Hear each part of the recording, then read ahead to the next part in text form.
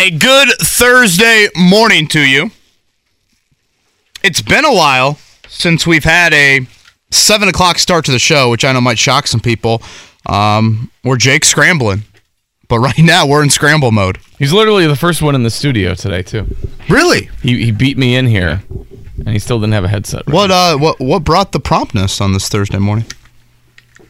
I guess I just hit every light. I don't know. Here's what I don't understand. Here comes the excuse every time you cannot locate the headset. No, it's not an excuse.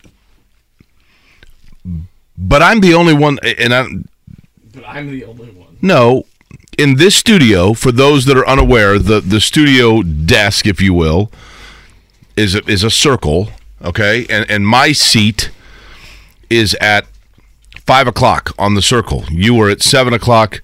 Mark Dykton is at noon, okay? Great visual you're painting right now. Thank you. Well, that's what we do on radio. It's the theater of the mind, Kevin. Now, JMV sits in your seat when he does his show. Dan sits in your seat when he does his show. Those are the local programs in this building for this station. Maybe Eddie White was in your seat last night. So that must be it in the Pacers postgame show. Eddie White must use this seat as opposed to over there. But why would he remove the headsets? Yeah. Mm-hmm. Come on, Eddie. Watch this. Watch what I'm going to do to Jake. It does feel like there might be some bleach on this headset, so yes, that might. But Eddie White last night was talking about getting you closer to some cash, right? I'll tell you what, 7-6 now on the year. This has been a terrific start from a win-loss standpoint, and really just an excitement standpoint, I would say, for the Pacers this season. Another really strong fourth quarter. They beat the Hornets last night on the road. You know, I've had this weird feeling, Jake, about Saturday night against the Raptors, and then last night. I went on Charlotte radio yesterday afternoon, and I'm like, I kind of expect the Pacers to win tonight. And I felt that way Saturday with the Raptors. The Saturday game, it was Toronto on a back-to-back, and Toronto was missing a couple of guys. Last night, though, yes, no Gordon Hayward, but I just felt like the Pacers were better than the Hornets going into the game, and it kind of surprised me that they got down early, great run to end the first half, and then the start to the fourth quarter by Benedict Mathurin I thought was huge. And really contributions by everybody. And this is a team right now that I cannot, and I'm sure you feel this too, Jake, I cannot express to you how many people on a nightly basis reach out and are like, this is fun to watch. Oh, yeah. You know, it's a small minority that's like, we aren't tanking well. At the beginning of the year, and I don't know if this was just a new approach, new regime, you know, I don't know. But at the beginning of the year, the Pacers had kind of a meet and greet, a gathering, a luncheon, I don't know what you want to call it, with the Pacers brass. And they basically had, you know, I don't know, 20 or 30 media people, of those that could make it down because it was kind of an odd time of the day, but to come down, and then they just kind of gave a state of the state for the franchise. And they basically said, hey, here's the deal. This is a total, like, start from the bottom up rebuild with young players, and we're going to struggle for a while, and we need you to understand that and have some patience with us. We're a work in progress. It's basically what they said. And so, I mean, I think the message was pretty clear of we need you to relay to our fans that we need some patience here. And that's why you heard so many narratives from Bob to here to, you know, Kravitz everywhere of basically telling people that because they were being totally transparent about here's exactly what we're doing. And then, Kevin, I think they realized we've got some pretty good players. And I'm not saying that they're going for it this year, but I think they thought to themselves, we can quote unquote tank or whatever else, but we're not going to throw games. And they are too talented to not win some of these games, period. You know, a huge reason why I made the little wager that I did, Jake, they were closing games with Kiefer Sykes and Terry Taylor last year. Yeah. On a nightly basis. Now they're closing games with, you know, young, talented players. And then in Myles Turner and Buddy Hield's case, two guys that now that Turner's back from injury, they are making very strong cases to be arguably the most attractive trade pieces at the deadline, and I think a storyline we'll continue to talk about, and I know we mentioned it yesterday, do you keep Buddy Hield? And then something I want to ask Scott Agness when we have him on later, I am curious, I'm pretty sure the Pacers have done this before, but I want to double check with Scott. Have they ever offered Myles Turner a contract extension? Has it ever been put in front of Turner and he said, I'm good. Right. Let's continue to play things out, and I want to test free agency for the first time in his NBA career. He's 8 years into the league, never been a free agent. So, those are some thoughts running through my head. Last night, a fourth straight double-double for Turner. That is just the second time in his NBA career he has had 4 straight double-doubles. I think Turner is playing right now at a level where it's like, hey, now that he has guys that kind of are more catered, I guess, around what you can do with him, does he factor into this is a guy that we can run with? And does he want to factor that too. To that? Again, the consistency with Turner, that's the biggest word that has been missing really throughout his NBA career.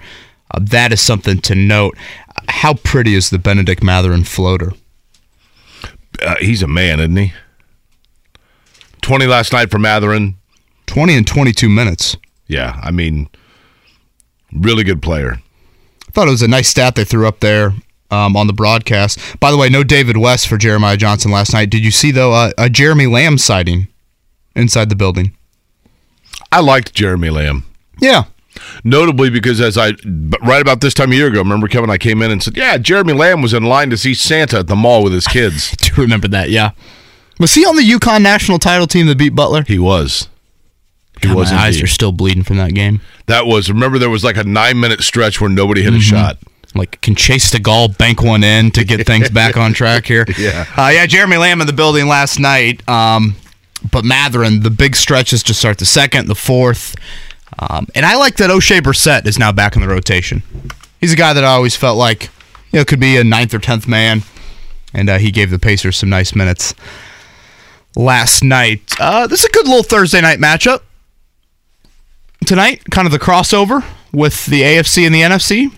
Titans and Packers. That is a good game. From Lambeau. The Packers, oddly, you think of the Packers still as like, what are they, like 7-2, 6? Well, they're not. They've struggled, but it's still the Packers, right? Sure. Aaron Rodgers still has that ability to kind of flip a switch, one would think. And, Tennessee, kind of the same thing. Tennessee's the opposite. Tennessee's the one that you always think is pretty mediocre, and then you're like, they're actually pretty good. Yeah, I think going into Sunday, there is this hope and intrigue with Colts fans that I don't think has been at this level perhaps all season long. If the Titans lose tonight, you offer this kind of 48-hour period where it's like, what if Indy wins? I mean, Tennessee, they definitely have the easier schedule than the Colts down the stretch. There are still some games that are very difficult on our schedule. I believe the Colts have the second hardest schedule the rest of the way. So, Indy still plays a tougher slate to end things. You're going to need Tennessee to slip up a whole lot, but this is a game that you would qualify as you're not expecting the Titans to win this game because basically you've got to get to 9. You've got to go 5-2 in your final 7. Tennessee's already got 6 wins. And they play, I think, Jacksonville. I want to say they play Jacksonville and Houston combined 3 more times. You got to think that could be 3 wins right there. And if they get to 9 and you're at 9, well, with the tie, they would obviously have the tiebreaker. Titans got some tough games, though. At the Packers tonight, then they host the Bengals. At the Eagles, Jaguars, Titans, Texans, Cowboys, Jaguars. There's a few on there. There are a few roadblocks. I think I saw one of those graphics thrown up. Schedule strength the rest of the way. I think Tennessee was at 20th. The Colts were at 2nd, the second hardest. Speaking of things in which, Kevin, that you forecasted in the daytime and then, of course, it happened that night, I didn't realize this, and it's funny because you mentioned the number 70. I remember specifically yesterday when we were talking about Notre Dame taking on Southern Indiana, I think you said there might be 70 students there. I swear that was the number you threw out. And I'm on Twitter last night, and I see a Notre Dame writer that says, I think there are 70 students here. And that was probably stretching it. Was it bad? they've extended the scores table, which helps because I think it gets more people in the building. You've got more statisticians. It helps. Now, I guess there was a winter storm warning up in northern Indiana last night. Did you see some of the highlights of the Maction games? How much snow? Central Michigan? Well, that's Michigan. It's been snowing there for 3 weeks. Pretty much Notre Dame. Pretty much South Bend. You're right. It was ugly. Luckily, the shooting was kind of hot for Notre Dame. They really weren't threatened by Stan Gerard in southern Indiana. They're 3-0, the Irish, right? 3-0, yes. They win last night. Their non-conference schedule isn't anything too difficult. They do have Michigan State in the Big Ten ACC Challenge coming up. Indiana's got a big one tomorrow at Xavier. That's Sean Miller, Xavier. That's right. That man sweats and can coach and can cheat. He is a good coach. Speaking of a guy that I don't know about sweats, but can run a mile, 8 miles a minute. Did you see the clip that's kind of gone, I wouldn't say viral, but a lot of people sent it to me and it would have aired within these radio stations, but Tom Allen with Don Fisher. He was fired up. That would have been last night after the Pacer game, right? Inside talking IU about football? Yeah, talking about the NIL stuff. But he was talking so fast I couldn't understand him. He was like, and I know that people get on me for dated Seinfeld references, but there's an episode of Seinfeld where Kramer gets free cafe lattes for life. Mark knows what I'm talking about.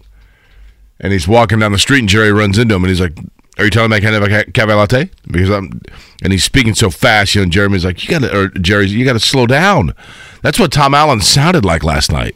It wasn't as raspy as I'm used to. But he was literally, I'm not kidding you when I tell you, like, it needed to be subtitled. I couldn't understand him. Am I being too critical here? I watched it. I don't know if the speed of the clip was different than yours was. I could understand him. He was basically talking about how the name, image, likeness factor in college football is here to stay, and Indiana's got to get on board, and they've done a decent job with it, but they've got to up the ante. Is that essentially what he was saying? Basically, he alluded to several times, just Ohio State is on an entirely different playing field than Indiana when it comes to the money and the collectives from a name, image, likeness standpoint. Where I would just push back a little bit is when NIL entered the picture, Indiana was not on a level playing field with Ohio State at all, on the field anyways. Correct. So there's a level of you needed your program to be at a close level to the others in your conference.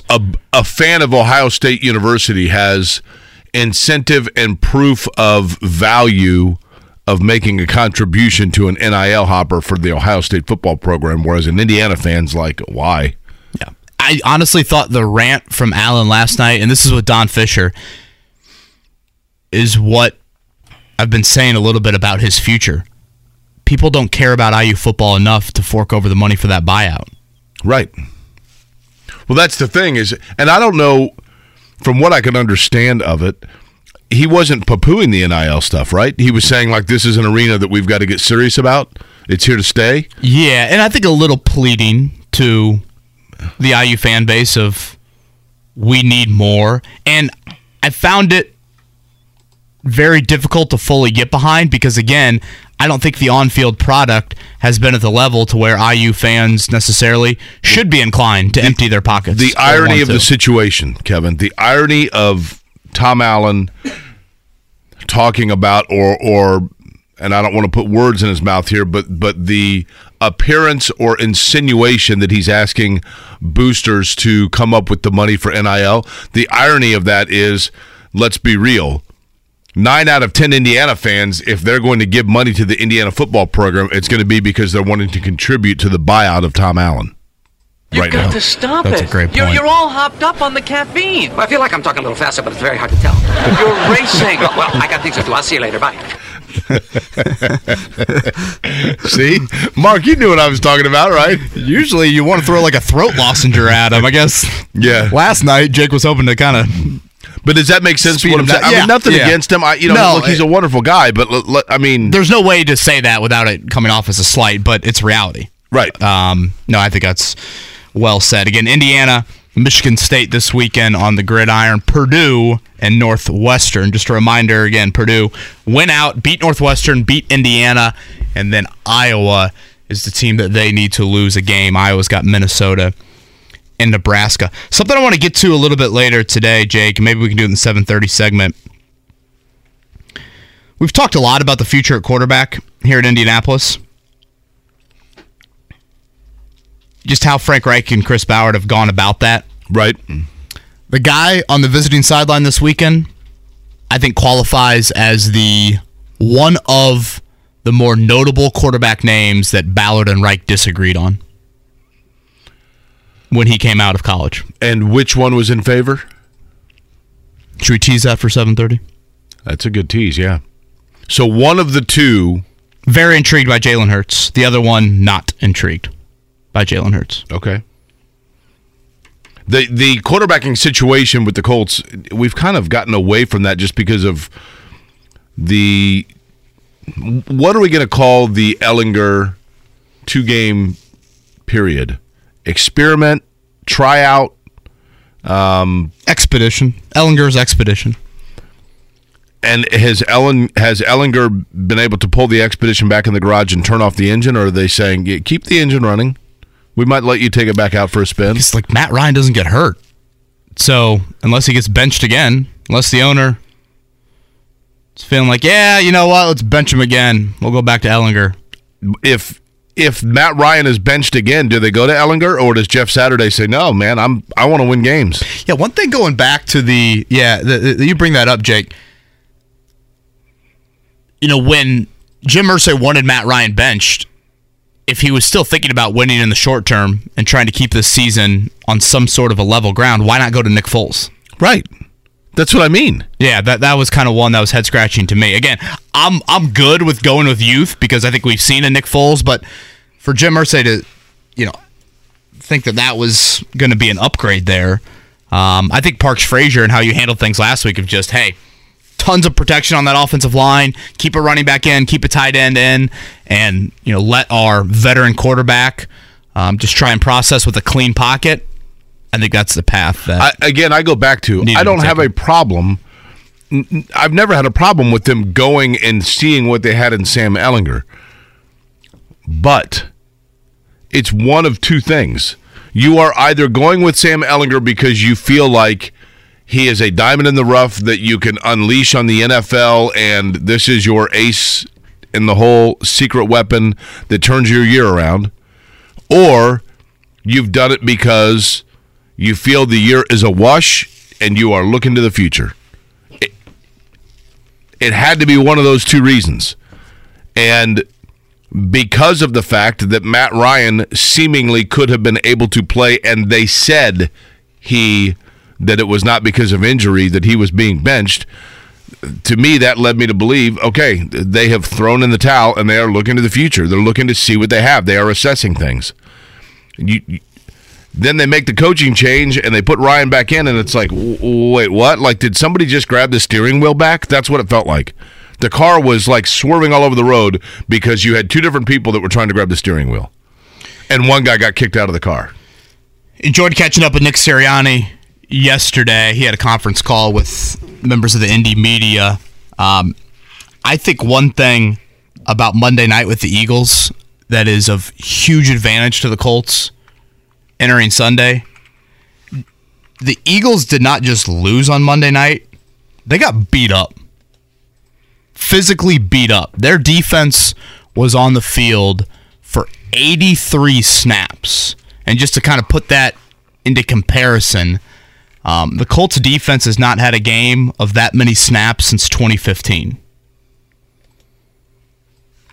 So they physically got beat up on Monday. Now it's a short week. I mean, it's not massive travel, but you're still getting on a plane on Saturday afternoon. Fletcher Cox, one of their veteran guys, kind of one of their pillar players, was super candid yesterday about, I feel like bleep. That was taxing Monday night, how Washington just ran it at them all night long. The defense on the field for a huge chunk of that game, 40 of 60 minutes. And that is, I think, what gives... I know, Jake, you've had optimism about this matchup for several weeks. My optimism has grown based off what happened Monday, and not just Philly losing. Did it was Monday the manner. expose Philadelphia or ignite Philadelphia? Did it wake them up or did it expose them? Ignited them mentally, exposed them physically. Okay. Yes, I mean, they are a locked-in... They're going to have, I think, a different shift in mindset, but I cannot stress enough how much... They just got beat up. We'll talk with Dave Zangaro in the 9 o'clock hour, covers the Eagles. Dallas Goedert, one of the better tight ends in the NFL, went on injured reserve after Monday night. So I think that is something to keep an eye on for Sunday. It's the run defense for Philly is probably their biggest weakness. They signed a veteran defensive lineman yesterday in hopes of trying to kind of, get a handle on things. And I said to Sirianni, I go, I don't know if you felt this way, and Nick is such a down-to-earth guy that I knew he would, wouldn't push back on this sort of question being asked. I go, I don't know if you felt this way, Nick, about Monday night, but I watched that game and thought that was what the Colts did to the Chiefs in 2019 at Arrowhead. The ball control, right. Heavy Marlon Mack, all of that. And maintain the flow the entire time. Exactly. The ball control, low scoring, a little bit of a low scoring or a low possession game is probably how I should word it. And Nick was like, that's what I told our team of this is what we did in Indy at times, and now this is going to be the blueprint that teams are going to try and copycat week in and week out. And until we stop it, we're going to see it. They've allowed over 140 rushing yards in each of the last 3 games. Do you like the Eagle helmet that has the eagle head on it or the Eagle helmet with the wings?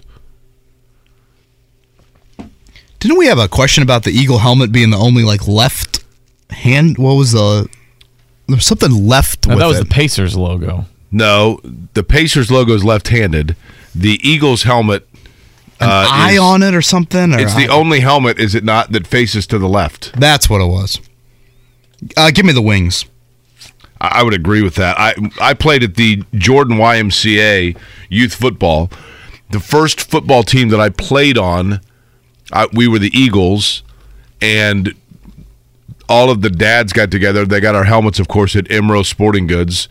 I didn't get a Rydell helmet. Those were the really cool ones. But we all had white helmets, and the dads all got together and painted them green and then used silver metallic tape to facsimilate the eagle wings on the side. Oh, it's like the Notre Dame students painting them gold. Yeah, those things were so sweet. Those helmets. I think the paint started chipping off about halfway through the year, but that's okay. Halfway through the first quarter. Yeah, that's right. Mr. Jones, you didn't get the right paint. It's tough to make it stick to those Imro helmets, but hey, they look cool though. You think I should try and talk Maddie into fine dinner with how this Pacers season's starting and that wager? Am I counting a little bit too many of the eggs here? Appreciate that. Or counting the chickens, I should say? Or should I feel pretty good about 7-6 through 13 games? I think you should feel pretty good. I mean, you need 30, right? I need 30. But again, I need to stress, Jake, part of my thought process was I need to get ahead early in the season if and when they make these trades at the deadline. Now, the trade deadline is more 50 games into the season, not necessarily the midway point. But I thought to myself, I need to get to the trade deadline and only need a few games after that. And right now, they're on pace for that. Right now, if the playoffs started today, the Pacers would literally be in the playoffs. Not even in the play-in. Yeah, they're the 6th, right? I think they'd be the 6th seed. 6th seed, yep. By the way, Pat Boylan was the one that was in the seat last night. So I'm cool with that because Pat's cool. Well, no bleach then. No bleach, that's right. I should just let Pat know. He just doesn't need to put the headsets back over in the other end of the other corner of the room when he's done. He can just leave them right here. It's cool. He probably brings his own, though. Joel Erickson at 8 o'clock. He's a professional broadcaster. Agness at 8:30. Dave Zangaro at 9. I don't even know if we said good morning. Good Thursday morning to the listeners. Yeah, we got right into it. Yeah, we did get right in. Another chilly start. A little bit. We got more snow last night, right? Or at least just a little dusting, yep. Yeah, more of a dusting.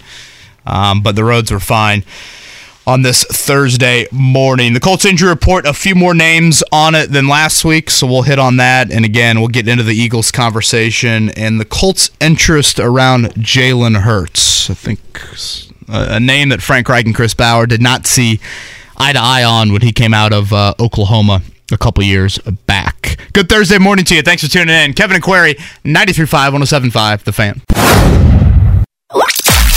The Morning Checkdown, brought to you by Ball State Basketball. Get your tickets at ballstatesports.com on 93.5 and 107.5 The Fan.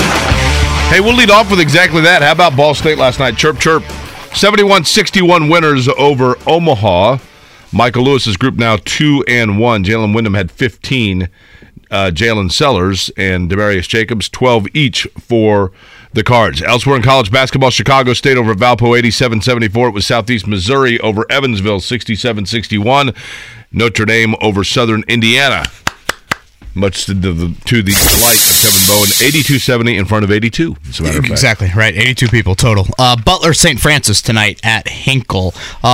Professionally, it was the Pacers 125-113 over the Hornets last night. They are now 7-6 on the year. That is above 500 for the first time since Nate Bjorkgren was on the sidelines. For the 1 year, right? February 2021, correct. The Pacers had lost 6 straight to Charlotte before last night. Tied entering the fourth quarter. Benedict Mather in a big start to the fourth. Starters got back in there with about 6 minutes to go and had a great close to that one. Myles Turner, his 4th straight double-double. Tyrese Halliburton, 22 and 11. Here was Rick Carlisle afterwards on the Pacers' 7th win of the season. Pretty even game, and fourth quarter we got off to a great start. Mather got us off to a great start. I think a 5-point lead, and just were able to kind of keep chipping away at them. We're showing some signs of some improvement defensively. 50-point second half's pretty good against this team that can score. Real contributions from 10 guys. Got to keep working on getting better every day. Now, I thought it was cool that he did that next to Irsay's jet. Yes, correct. Yep, flew down It's just there. about the readiness and the togetherness. Coach Bjorkgren. It's been a while. Speaking, by the way, of the Colts injury report from yesterday. Yeah, a few more names on it. No Kwity Paye with that ankle injury that he got hurt during the Raiders game with. No Luke Rhodes. The Rhodes family welcomed a baby into the world, I believe, on Tuesday. But Luke, the long snapper, dealing with a calf injury. So something to keep an eye on for the Colts operation this week from a kicking standpoint. DeForest Buckner did not practice due to a neck injury. Kenny Moore out with an illness. So a few names to watch as the Colts get back to practice. Jake, they were outdoors yesterday. 33 degrees, flurries in the air. Jeff Saturday said, screw it, we're going outdoors. How about tomorrow night? Well, Jeff Saturday is a guy that is used to practicing for all conditions to make sure, the legendary story of he and Peyton Manning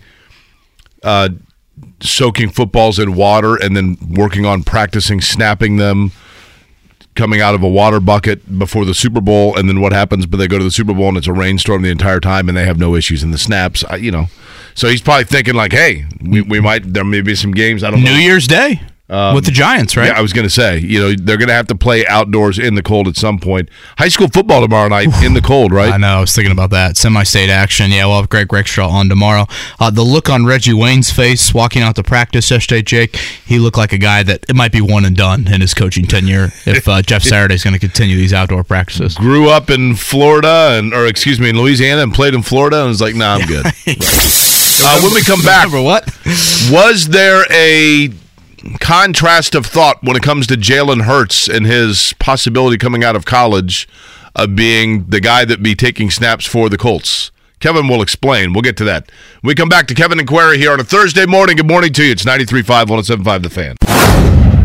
Must be the third quarter in Wisconsin, right? I was going to say. Third or fourth? Start of the fourth quarter from Camp Randall. The song's so good. It is a great song. Now they have about that game too. Like all the students are singing the words too. Yeah. It's Well, not that's just they have to mute them down for one part because there's kind of a misogynistic lyric in the beginning of one of the stanzas. But it is a great song. When that song came out, I was like a sophomore in college, so you can bet like all my buddies like walking around wearing their like Notre Dame type hats with a clover leaf on it. House of Pain. We were cool, man. We were cool. Good morning to you on a Thursday. My name is Jay Query. Kevin Bowen here as well. Mark Dykton is the one spinning the hits that you just heard. It is Kevin and Query here on 93.5, 107.5 The Fan. It is not necessarily a good-looking day outside, but this is the time of year where you know in particular that football starts to really matter, right? And big-time matchup for the Colts in that vein coming up this weekend. Philadelphia Eagles, of course, we now know coming off of a loss, but they have a guy, Kevin, under center in Jalen Hurts, who... You know, I think there was a lot of question about Jalen Hurts just because in his early years, in particular at Alabama, the thought was that he was a running quarterback first or the mobile quarterback, and he's throwing to NFL-level receivers all the time. And, you know, there were some question marks about what kind of quarterback he was going to be in the NFL, but obviously he's turned out to be a pretty darn good one. But he was one that was in the hopper when obviously all teams were drafting, but the Colts were in the quarterback market, right? They were. That was the same draft that they took Jacob Eason a couple of rounds after Jalen Hurts. And I think of some of these quarterback names the Colts have thought about drafting veterans over the past few years. I would put Hurts at or near the top of the list that Frank Reich and Chris Ballard had some definite disagreement on. I think Frank Reich was very intrigued by the idea of Jalen Hurts, and from what I've gathered, Chris Ballard was not, and I think that's putting it lightly. If I remember correctly, maybe it wasn't a great Senior Bowl for Hurts. I know that's something that Ballard has a lot of interest in, and you know has that as a key evaluation point, but from what I have gathered, that was a strong disagreement between the two parties on how they viewed Jalen Hurts. And just to kind of go over where the Colts were at when Hurts was drafted, that was the 2020 draft. So that would have been in round one, you had Burrow going number one, you know, Tua and Justin Herbert going back-to-back picks there in the top 10. Then you had the Jordan Love pick a little bit later in round one. Jalen Hurts went, I think it was like 50-something, like 52 or something in round two. Not another quarterback was taken until Jacob Eason in round four. So if you go back to that round two, the Colts had two picks in round two. One was Michael Pittman at 34. One was a little trade up for Jonathan Taylor at 41. So right now, instead of having Pittman and Taylor, you could have a Pittman and Hurts, or you could have a Taylor and Hurts. Okay, I'm going to be Freudian here. You ready? And I'll use one of my really bad analogies, and I'll make it about me, which is a real strong suit of mine. We've made a lot on this show. I've probably made more on this show than people would like to hear, but about the fact that at the age of 50, I'm taking an introductory algebra class in college. And the reason why is because when I was in college the first go-round, I attempted algebra several times and had to drop it because there was no way I was going to pass it. I struggled with it so mightily.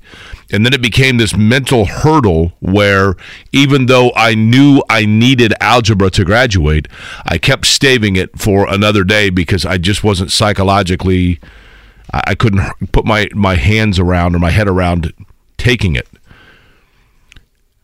Chris Ballard, who I think is a good talent evaluator, and one of his strengths, I think, has been, in a lot of areas, players he's found in the draft. I don't dispute his level of football knowledge.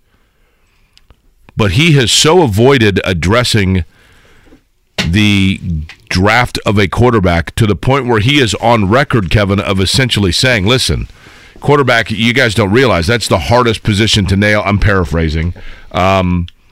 And you guys that would be opening the door to just constantly be killed over the quarterback that I take.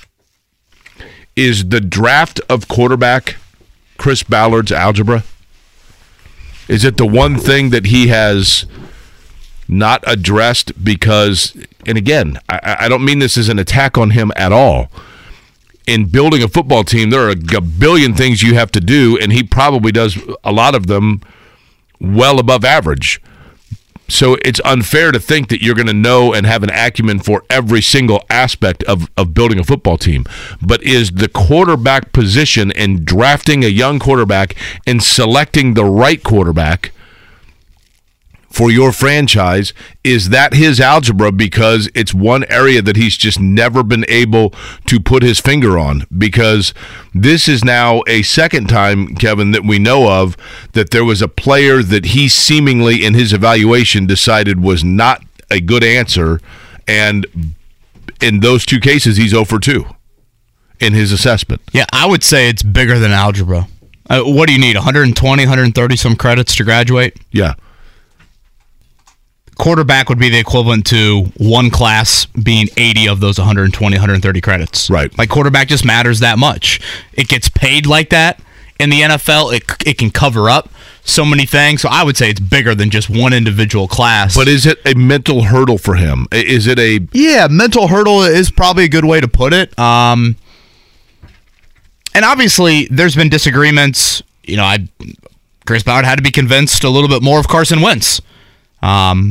You know, when you look back on some of these quarterbacks, Matthew Stafford was a guy that Chris Ballard did not think would come to Indianapolis and be a difference maker for this football team. He was turned off by, I think, some of the NFC North history, with Ballard being in the Chicago organization. How could you be turned off by that? He was in Detroit where they've won like 2 playoff games in 30 years. I hear you out. And he took them to the playoffs.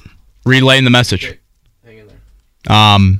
The Justin Fields name is one that we've brought up before. I think there was a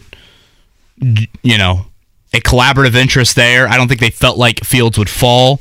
Where did Chicago take him, Mark? 11, 12, something like that? The Hurts one, I think, is what stings because, Jake, he's sitting right there when you have 2 second-round picks in that draft. And think back to that 2020 season. Your quarterback was who? To which season? 2020 is Phillip Rivers. That's Rivers, right? So that's what I mean. Passing the torch from Rivers to Hurts?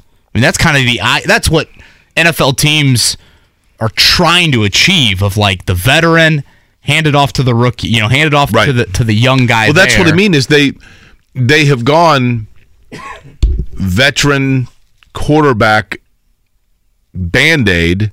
I mean, we've obviously talked plenty about this. And I get doing that so long as there is a definitive passing of the torch to an heir apparent. And listen, he's a great story, a nice guy, and shows some moxie, but it is not the norm that a guy that you took in the 6th round is who that player is. No, so don't tell me that's who it is, right? And to be fair, they weren't saying that when Ellinger was drafted. Understood. But I think that, for whatever reason, this move this year, and again, I think people that listen to this program regularly can figure out that I am still bewildered over the Ellinger 2-game thing, and I personally think that 5 years from now, it's one of those things we're going to look back on and go, did that happen? That was really weird. Like, it's not to the level of weird of when Ron Meyer decided for 3 games he was going to run the wishbone and called Ricky Turner, who was driving a dump truck in Washington somewhere. I love the wishbone so much. Well, you would have loved it when Ricky Turner came here then, because he literally showed up on a Wednesday, was running the wishbone in San Diego on Sunday. The Colts win against the Chargers, and they keep the guy for 3 weeks. And he's running the wishbone with Eric Dickerson, and I don't know if it was Owen Gill or Albert Bentley, but it's like, what in the world is going on here? Navy's fullback was just torching Notre Dame on Saturday in the second half, and I was loving it. I was like, this is great. The wishbone is impossible to figure out, isn't it? The fullback is just running.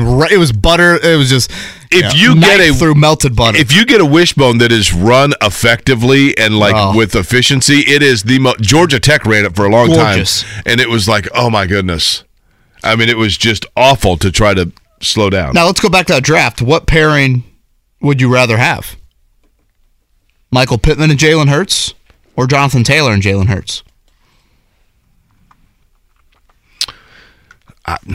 Positional value is probably something that makes that a little bit more of a debate. Obviously, on paper, I think Taylor has definitely been the better pro than Pittman. Obviously, Pittman has been pretty good as well. But would you rather pair the young wideout or one of the better backs in the NFL. And then, see, I'm, you know me. When it comes to running back, Jonathan Taylor's a wonderful player, great player. I still maintain if your bread and butter is that you have the best running back in the NFL, unless it's Derrick Henry who can just salt, and I guess Jonathan Taylor could as well, but Derrick Henry is just such a different back. I don't know that having the dynamic running back paired with a quarterback is what gets you to the top, personally. And remember, when Nick Sirianni took the job in Philly, Jake, there was a lot of question of, is Jalen Hurts, it was a Carson Wentz, Jalen Hurts sort of debate about like, hey, what is Philly about to do at the future quarterback spot? And I think Sirianni's belief in Hurts comes from Frank Reich's belief. They very much on the same page on that front. Charles says Ballard has been apprehensive about drafting a quarterback because he knows once he does, his job is on the clock. Fair. Trevin, Chris is terrified of drafting a QB because it's a fireable position if you miss on it badly. There's probably a lot of truth behind both those comments. I'm telling you, it's his algebra. It's the one where he's like, I know that I need this. I know that I've got to get this right, but I'll do it next time.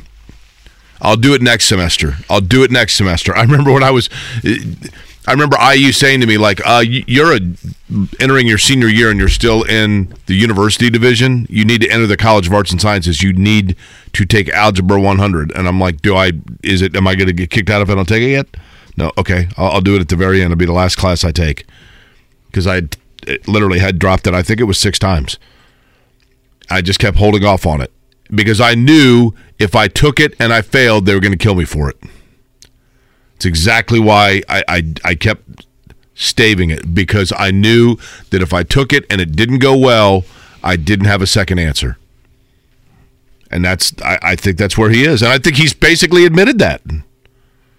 Can't say I blame him. I get it. But it is a pretty important position, Kevin. Yeah, I know I've mentioned this before. It just goes against everything Jim Irsay has said about the goal for this franchise of wanting and hoping for multiple Lombardis in a decade. The only avenue to get there, in my opinion, is to try and take that swing at quarterback. I think you're seeing it in Tampa and LA right now. They've obviously benefited from a Tom Brady, Matthew Stafford, but even they are not having these, definite Super Bowl runs over those guys' short stays there. It's been much more limited to the one-year experiences of both those teams going to the Super Bowl. All right, we'll continue this conversation with Joel Erickson coming up next here. Kevin and Corey. Hi, good morning. Colts-Eagles coming up this weekend. We've been talking about this one for a while. Now, as we talked about, maybe with Philly it doesn't have the same oomph to it because they are no longer unblemished, but still, pretty big matchup for Indianapolis. Joining us now to talk about exactly that and more from the Indianapolis Star is Joel A. Erickson. He's on the Payless Liquors hotline.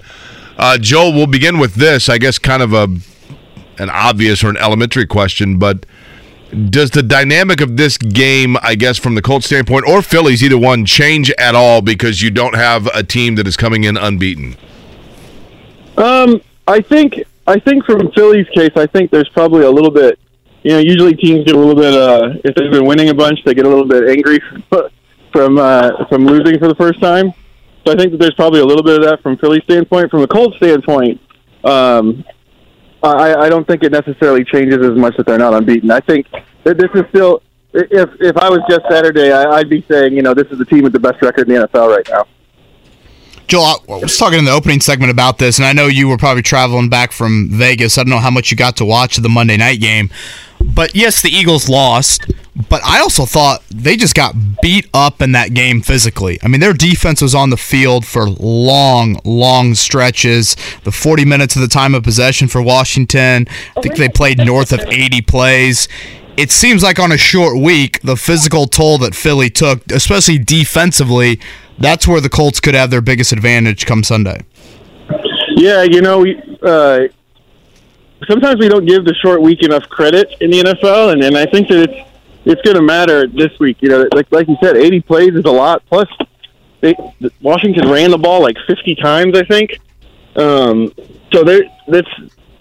Philadelphia is deep and they can rotate guys, but that's still a lot of plays for any kind of game, and they've got to get themselves back to equilibrium before they get over here. When, Joel, you look back at the Colts' last outing in Las Vegas, you were there.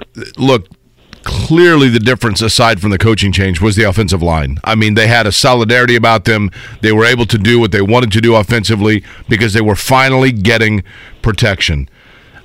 I realize they now have a head coach that was a lineman. I can't imagine in 4 days that all of a sudden made some huge flip of the switch difference. What did you see out of that offensive line that they were doing from a technical standpoint that they did not do in the previous 2.5 months? Well, I think one of the things was something that, Quentin Nelson said the week before. They needed to drive people off the ball. I think about Taylor's touchdown run. Fries and Smith kind of caved in the right side of the line in a way that we haven't seen that happen very much this season. So I think so well blocked. Yeah, that was a big one. And then I think the other thing is just it might not be a technical thing, but it's a Will Fries thing. Matt Pryor has struggled so much at every spot on the line.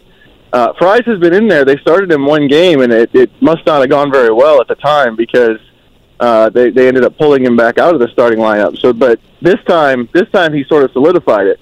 The one caveat, though, and I hate to keep bringing this up, but it's especially from a protection standpoint. That's a defensive line that had, when they sacked Matt Ryan, whatever quarter that was the first time they'd gotten a sack at 13 quarters, and they only have 10 on the season. So you want to see them play against somebody like Philly and play well, because Philly has like 29 sacks and is at the top of the league. The Raiders are the worst pass rush in the league, and I can't get that part of it out of my head. Yeah, Jeff Saturday needs to see if he can petition the league to get the Raiders on the schedule more here to close out the season. Joel A. Erickson from the Indianapolis Star, he's with us here on the Payless Liquors hotline. I want to go back to kind of the big news earlier in the week, and that would be Shaquille Leonard's second back surgery. We have a lot of questions, I think, coming out of that news. We talked about it a little bit more on yesterday's show, Joel. Curious, what questions you have, whether it's Leonard-related, the free agents at linebacker this year, maybe how that position is viewed if Gus Bradley and or Chris Ballard are not necessarily here next season. What questions do you have about Leonard's season coming to a close? Yeah, you hit on the first one right there is what does this picture look like for the Colts after this season is over? What are they looking for? What's the defense look like? Now, with Leonard's contract, I don't think that changes, but in terms of the linebacker positions, you need to have a framework to know exactly what the team's going to do in the offseason. If Bradley's not here, if Ballard's not here, all of that stuff changes. Bobby Okereke is going to be a free agent, so you figure, generally right now, you'd figure the way Zaire Franklin's playing, you probably just let Okereke move on, and then you go with Leonard, but if he's healthy. But you need to know what's going on with the rest of with the defensive coordinator position, all that stuff. I think the other question, and this is stuff that is honestly hard to answer. I don't know if I've ever covered an issue like this with nerves in the back and stuff like that. How is this the final surgery? It's been a lot now for him. What are the chances of this working? That's all the stuff that we don't know and can't really know. I have no history with a nerve in a back like that to go on, and that makes it. I think that's probably what makes it hardest for the Colts, for Leonard, and for everyone. It's just this isn't something that we end up dealing with a lot in sports where it's a nerve issue in the back.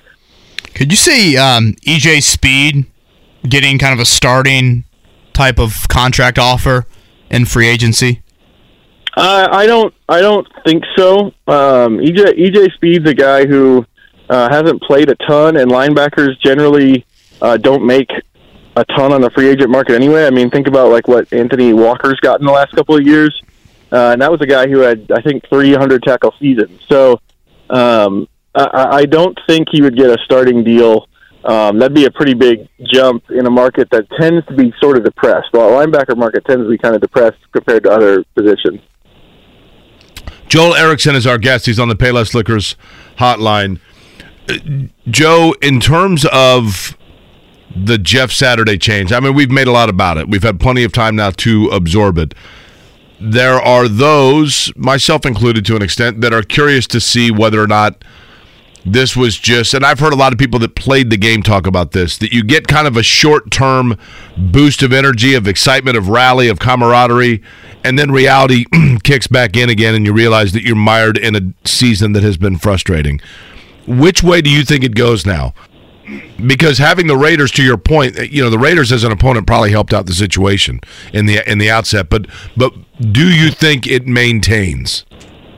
Yeah, that's the hard question, and realistically, it has to maintain pretty strongly because the schedule gets harder from here on out. I don't know if we realized that when we were coming into this season, but there's a bunch of teams that are fighting for playoff positioning coming up on the schedule. Teams that have been pretty good, and teams with really good pass rushes. Like I think about even Pittsburgh. Pittsburgh just got T.J. Watt back, and if T.J. Watt is at full strength, then Pittsburgh has a good pass rush. So they're going to get tested.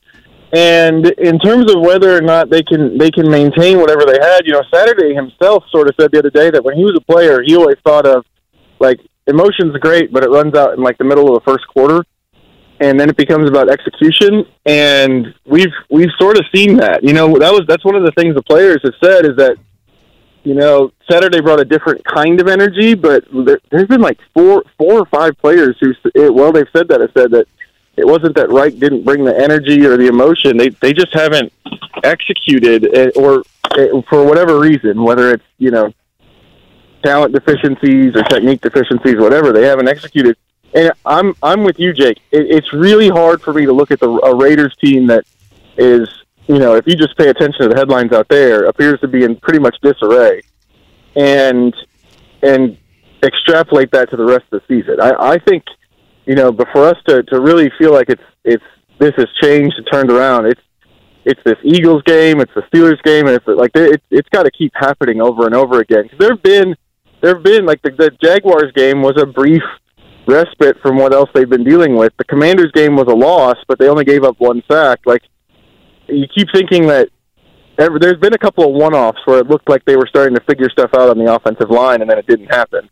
And so I just need to see more before I have any idea whether or not this is real or not. Yeah, got to see the outliers not be outliers where the opponent's dysfunction gifts you things, which has kind of been a common occurrence, I think, in several of these wins this season. Again, Joel A. Erickson from the Stars with us. Joel, we were talking last segment about Jalen Hurts and him being the opposing quarterback this weekend. I don't know if I'll speak for myself. I don't have a great read on kind of the Colts inside the building interest on a lot of the young quarterbacks over the years, but from what I have gathered, there was a bit of a disagreement on Jalen Hurts between Chris Ballard and Frank Reich. Is that something that you have gathered over the years? I don't have a whole lot on Hurts. I knew a little bit more about some of the first-round guys. I don't have a whole lot on Hurts. Would Fields have been one of the guys that there was a consensus on, you think? Yeah, Fields, they love Justin Fields. That was my understanding, was that the organization just as a whole loved Justin Fields. He had all of the intangibles and stuff that they like in a Sam Ehlinger, but then on top of that they had the mobility, and they really liked him. That's one of the guys that I know for sure that they liked. You think of all the first-round QBs over the years, that maybe is the one that would fall into the somewhat realistic category that there could be some regret on? Yeah, because I think there's a really easy scenario that plays out where, if you go back to the end of the 2020 season, they lose that game in Buffalo. The next day, Frank Reich says, "I want Phillip Rivers back as my quarterback." I mean, definitively. That's the most definitive thing he said about any of the quarterbacks they had after Luck. And then a couple weeks later, Rivers retires, and then that leads to the Wentz mistake, which I think probably is the mistake that brings down Reich ultimately in the end. And I just keep wondering, could you have talked Phillip Rivers into playing one more year? Because if you do, you sign him. Honestly, it's probably like $25 million. It wouldn't have mattered in terms of the number. You sign him for one more year, and then you're in that draft that year, and you're sitting one spot behind the Bears watching Fields fall with a quarterback you like, and that's sort of the scenario that I thought that they were trying to go for all along, was get somebody to the point where they could opportunistically move up the way Kansas City and Buffalo did when they got Josh Allen and Patrick Mahomes. And, that they moved on at quarterback, and they didn't think Fields was going to fall. I keep thinking of that January, February is like the flashpoint, where there's an alternate universe where Justin Fields sat behind Phillip Rivers and learned for a year, and now he's the Colts starting quarterback. Okay, Joel, I'm going to ask you a couple true-false questions, okay? Okay. True or false, Jim Irsay likes Sam Ehlinger? Oh, true. True or false, Sam Ehlinger getting his shot at being the starter was facilitated or influenced by Jim Irsay? True. True or false, Chris Ballard has yet to use the draft to take the next franchise quarterback of the Colts in terms of Chris Ballard's definition of that position? Yeah, true. So, with those questions asked... Not a lot of variety there, Jake. All true. That's correct, yeah. Good point. So the question, okay, then I will give you the opportunity for a false. There could be some difference in opinion that could become uncomfortable between Jim Irsay and Chris Ballard on whether or not Chris Ballard should select Sam Ehlinger as the quarterback to build around, as opposed to still drafting a player that Ballard likes better. True or false?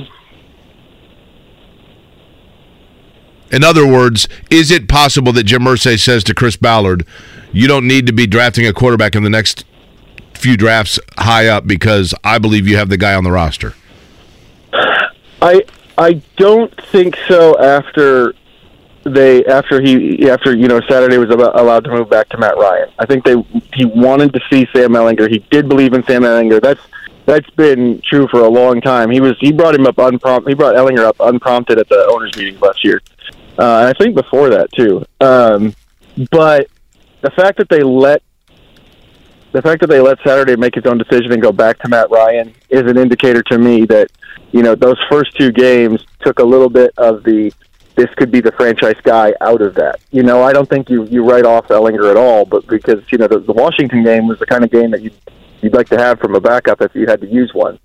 But Irsay's wanted a young quarterback, and I think Irsay should understand, at least given the history of his franchise. He should understand the value of the high round quarterback, and so I would think that my assumption is that's where the organization is heading. I'd be surprised if it's not. Joel, last one for me, and again, Joel A. Erickson is with us here from the Indianapolis Star. Pro Bowl voting is underway. I know a lot of people laugh at it. Players care about being Pro Bowlers, and I do think it's something where you kind of classify it into two groups: guys that are deserving of Pro Bowlers, and then guys that will ultimately be selected to the Pro Bowl, which is kind of a popularity contest. A third fan vote, a third player vote, a third coach vote. Deserving Pro Bowl caliber players on this team. I've got Grover Stewart. I've got DeForest Buckner. I could probably be talked into Stephon Gilmore or Zaire Franklin.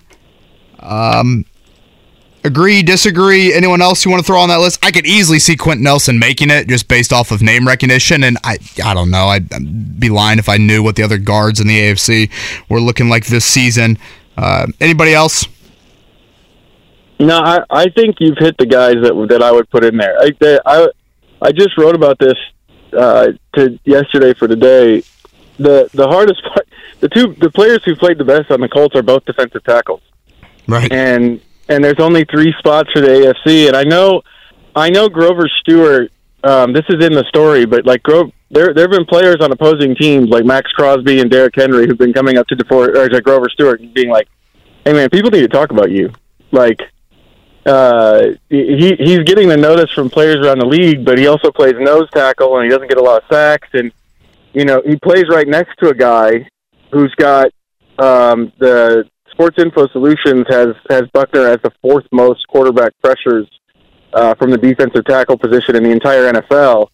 And there's two AFC guys who are in front of him, in Quinnen Williams and Chris Jones. So that position, I almost feel like you should get on the Pro Bowl, you should at least get 4 to make sure one of those Colts guys gets it, because they're different. But Stewart's season has been so dominant, and you'd have to want recognition that that usually goes to people who get sacks, and if you watch the Colts pass rush at all, you're like, well, it's Buckner, and then it's everybody else. So I don't really have anybody else. I'm just interested in that defensive tackle thing, because I think if you watch the Colts every week like we have, you're like, man, these defensive tackles, both of them deserve it.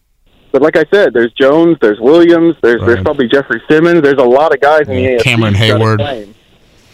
Yeah, they've got a lot of guys in the AFC who's got a claim, and it makes you wonder, you know, can a season that Grover Stewart has absolutely played at a Pro Bowl level, can a nose tackle break through all of those 3 techniques and get a spot? God, it seems lofty. I mean, the fan vote, no chance he garners attention outside of Indianapolis. Coach vote, you would hope, and then player vote.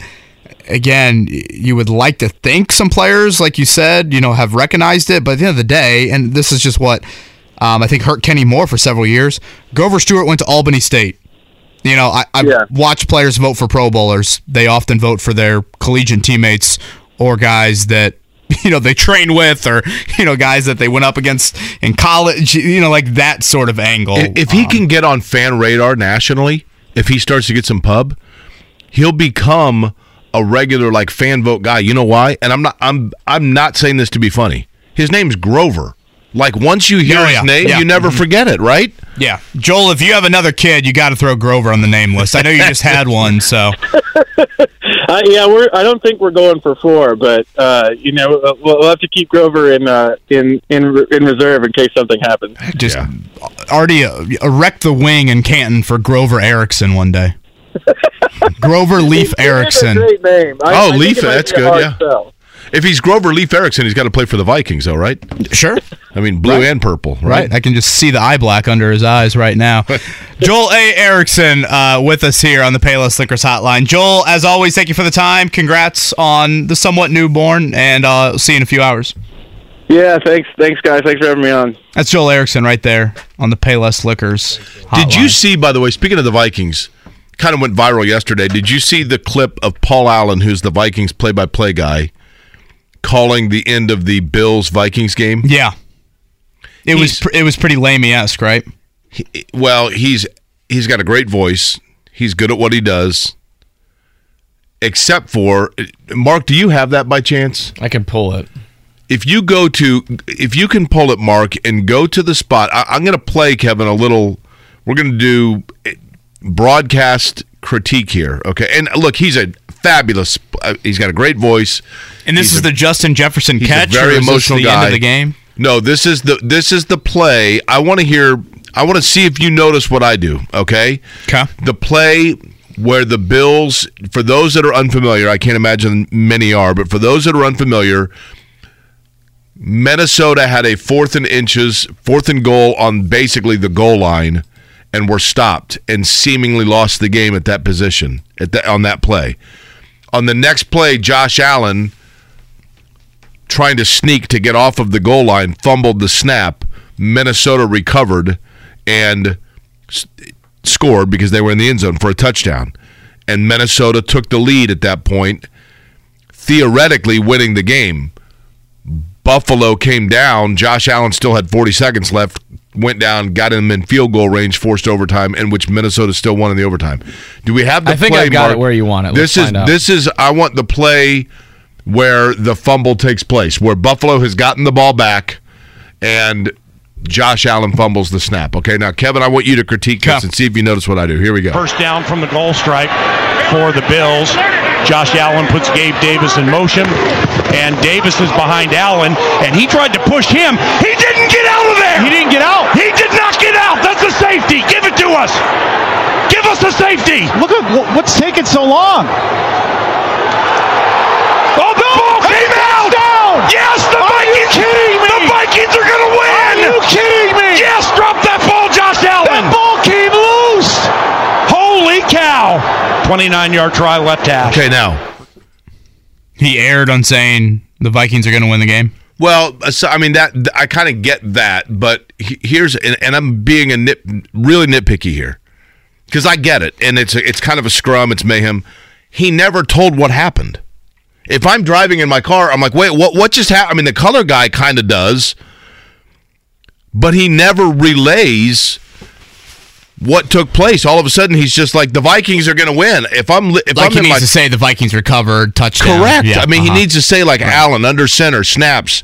There's a scrum, and then once he determines, Josh Allen fumbled the football, Minnesota recovers it in the end zone, the Vikings have scored. I mean, you need to tell what happened. Like, Safety, give it to us!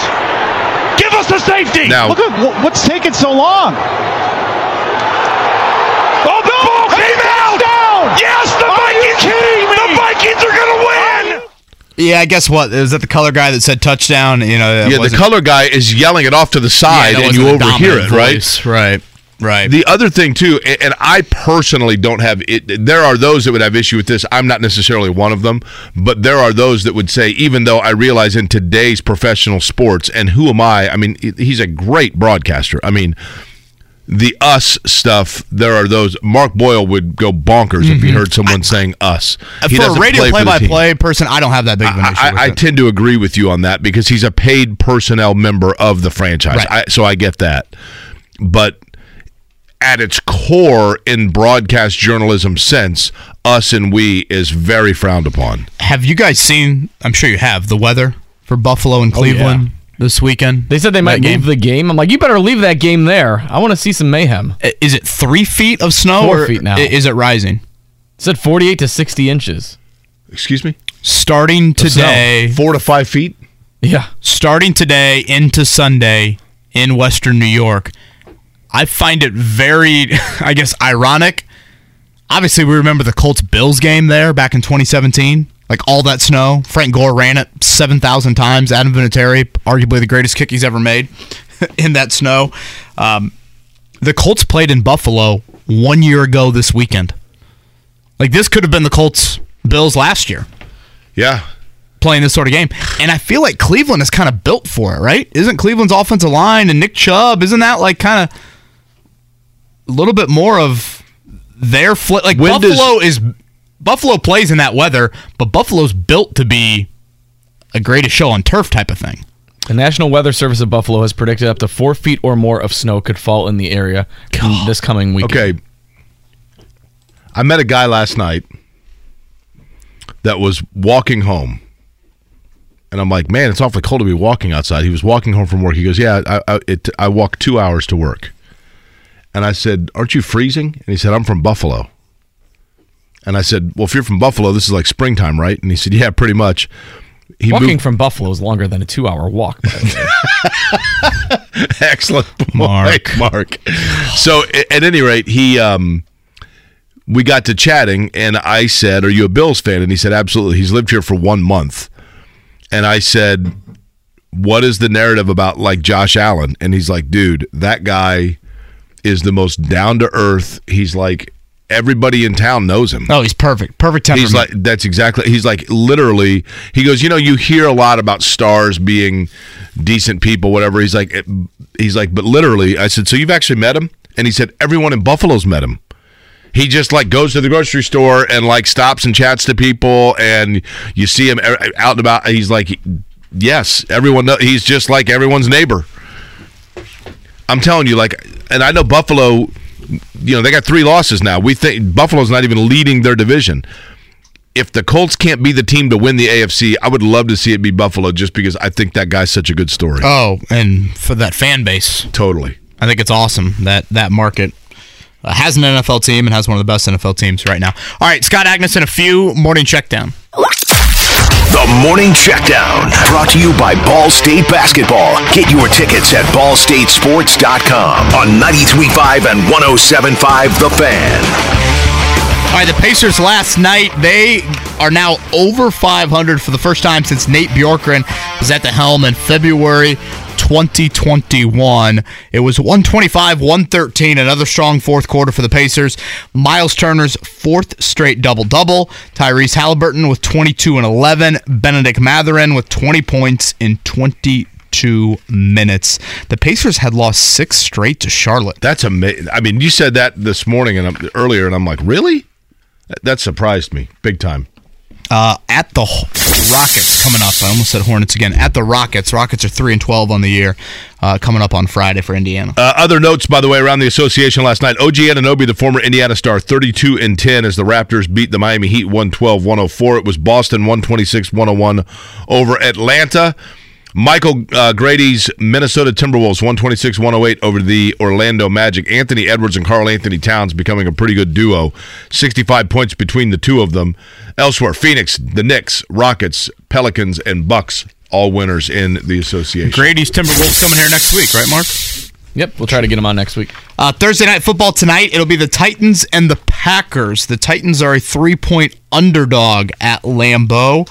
Colts fans certainly would want to pay attention to that. The Colts need to do a lot on their own end to even get back into the AFC South race, but you also need a lot of help from Tennessee. 6-3 Titans, 4-5-1 Colts right now, if you look at the schedule. And in college hoops last night, it was Ball State, 71-61. Chirp, chirp. Cards now 2-1 over Omaha. Jalen Wyndham had 15. Jalen Sellers, Demarius Jacobs, 12 points each for the Cards. Notre Dame, 82-70 winners over Southern Indiana. The Irish now 3-0. Trey Wirtz with 20. Did you watch the game? I'm going to get into a rant about it later. Literally the first half, the Duke-Wake Forest volleyball match went 5 sets. I'm yelling at the top of my lungs at the TV. I told you. The Wake Forest, I'm sorry. Don't you remember, like, one of the Wake Forest girls went to Roncalli. The announcers were saying, I'm yelling at her to just finish off the 4th set so it doesn't go to a 5th.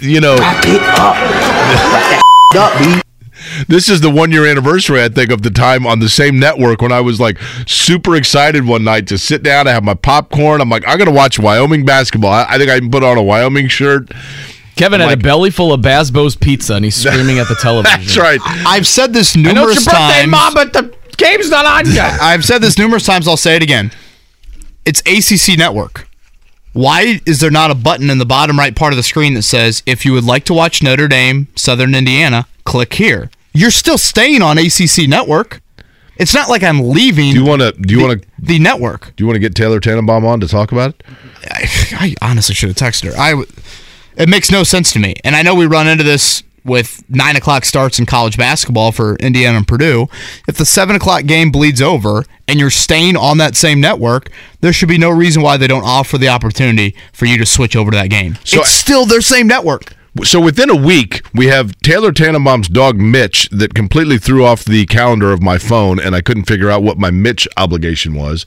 And then we have her network causing you delay. Jake, I missed the whole first half. The whole first half. Now I got to watch Lipscomb and Notre Dame on Friday. Sounds like we need to have like a Festivus with Taylor Tannenbaum and just air some grievances. That's right. Butler St. Mitch, you got your network. Butler St. Francis tonight. Got a lot of problems with you people. Over at Hinkle. Scott Agness next here to talk Pacers. Scott Agness from Fieldhouse Files is with us now to recap. Last night, the Pacers moving to 7-6 on the season. They are above 500 for the first time in about 18 months, and we're seeing some consistency out of the big fella, Myles Turner. We have not seen, arguably, throughout his career. Again, Scott joins us now. Scott, I think that's the thing that stands out the most. I mean, obviously, the record is surprising, I think, to virtually everyone, but Turner, ever since that Brooklyn game and really those Woj comments, the Woj podcast comments, he's reached a level of consistency that I think everyone's kind of been waiting for throughout his career. For sure, especially on the rebounding end. That was something going into the season. He admitted, like, hey, look, there's ways I can improve, obviously, and this can be one of them.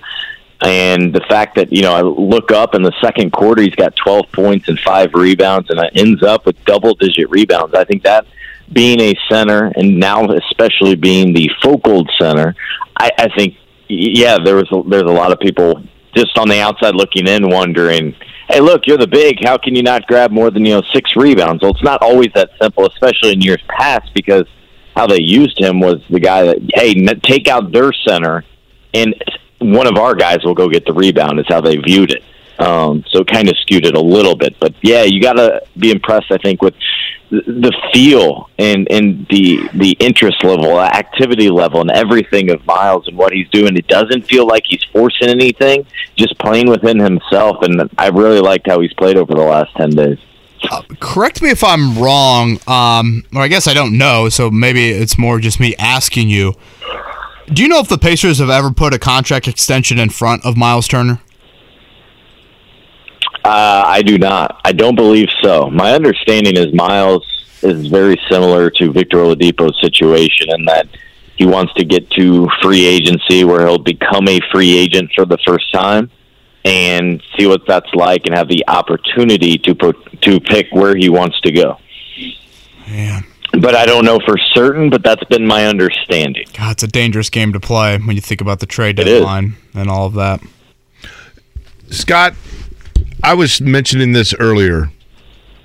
You were there. You know, the Pacers at the beginning of the year basically had like kind of an informal get-together where they essentially set the baseline for those of us that were going to be covering them over the year of, hey, listen, we're going to ask for your patience, and we're going to ask you to, and you tell me, Scott, if I'm misquoting here, okay? But they basically said, we're going to ask for your patience because we've got to kind of start back down at the ground floor and build this thing back up, and we need our fans to know that. So we're asking you guys and gals to have the understanding to relay to our fan base where we're coming from here and the fact that we know that we're going to lose some games that people are going to be frustrated with. And so they set that baseline for all of us. I think it was expected and respected, truthfully. And now here they are, and they're playing well.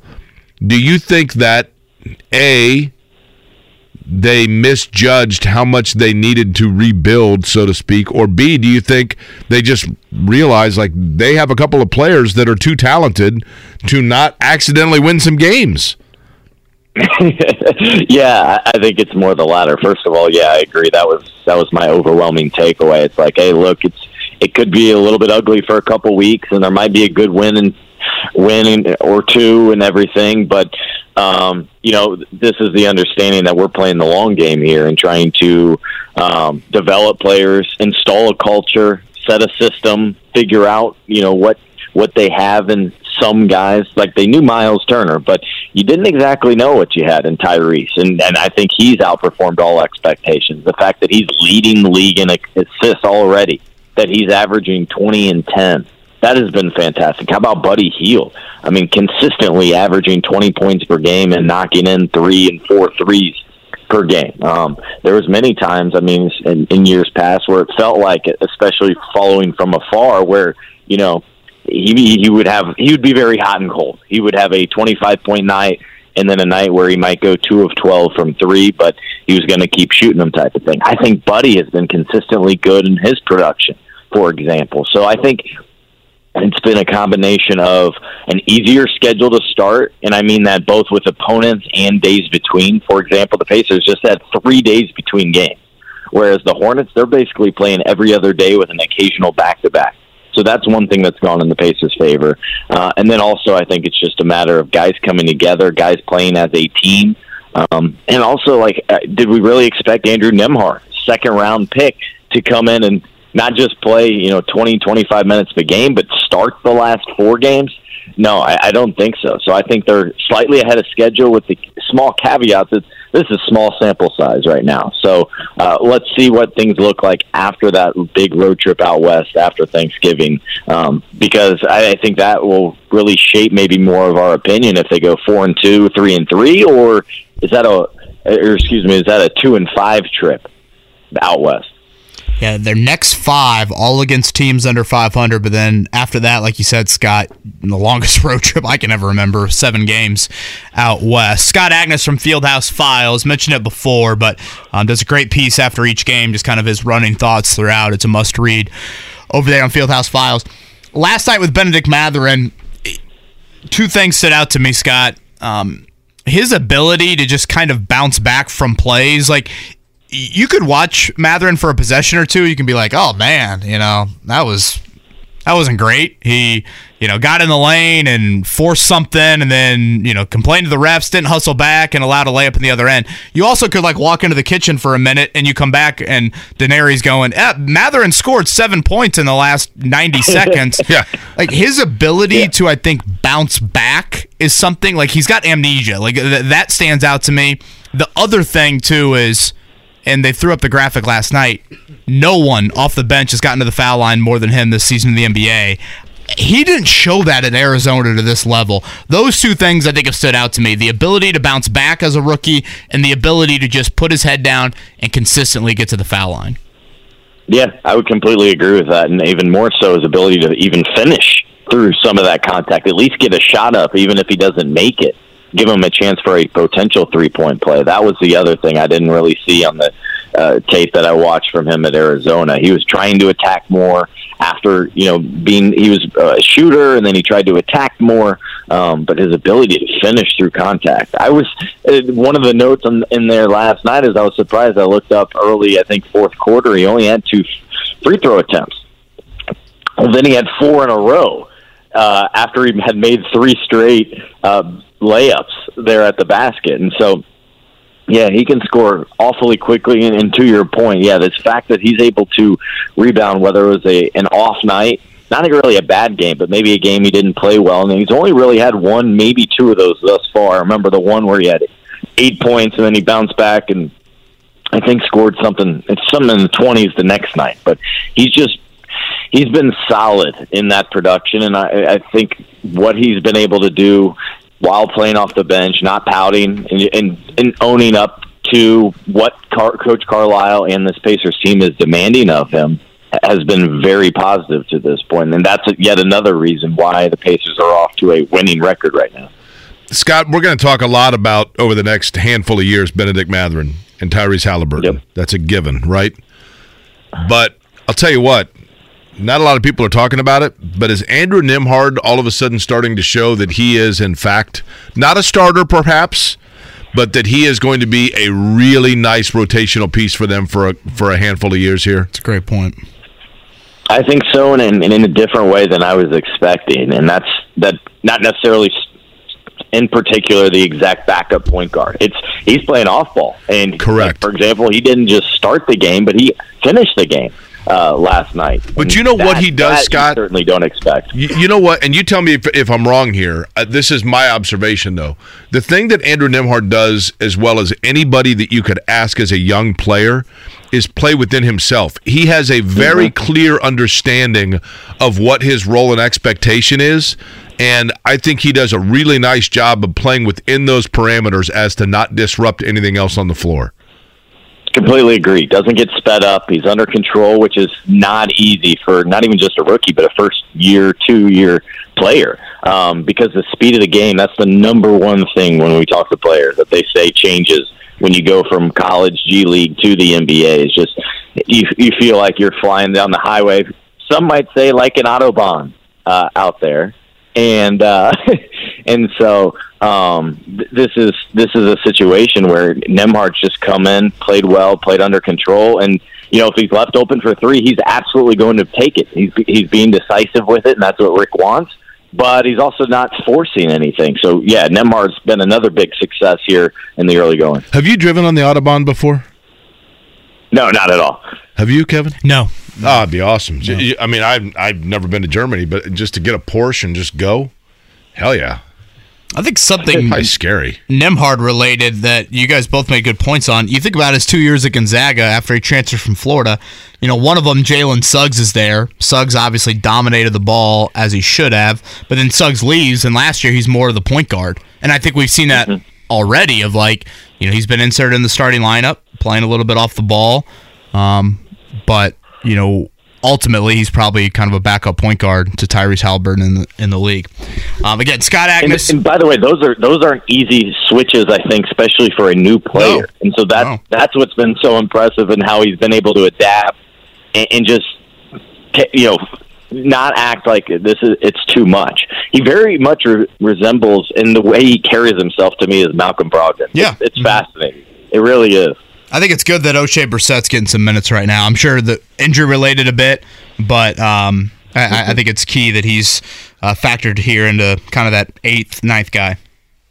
Yeah, I completely agree. I was thinking about time. That's probably one of the biggest areas where I've disagreed with Rick in terms of the rotation. Maybe the only area is I'm just, to see O'Shea essentially just be sit on the bench for the first month. I'm like, there's been a couple nights where they haven't had it, right? And that's going to happen throughout the season. But you need an energy. You need a jolt. You need a guy to just not turn it over and not get in the way, but just, do the little things. That's O'Shea. And I could not figure out why he was out of the rotation. And now that he's back in it, a guy that really didn't play much early on, and, he comes in, hits a couple quick threes, doesn't get in the way, plays 20 minutes. Last night's the most he's played all season.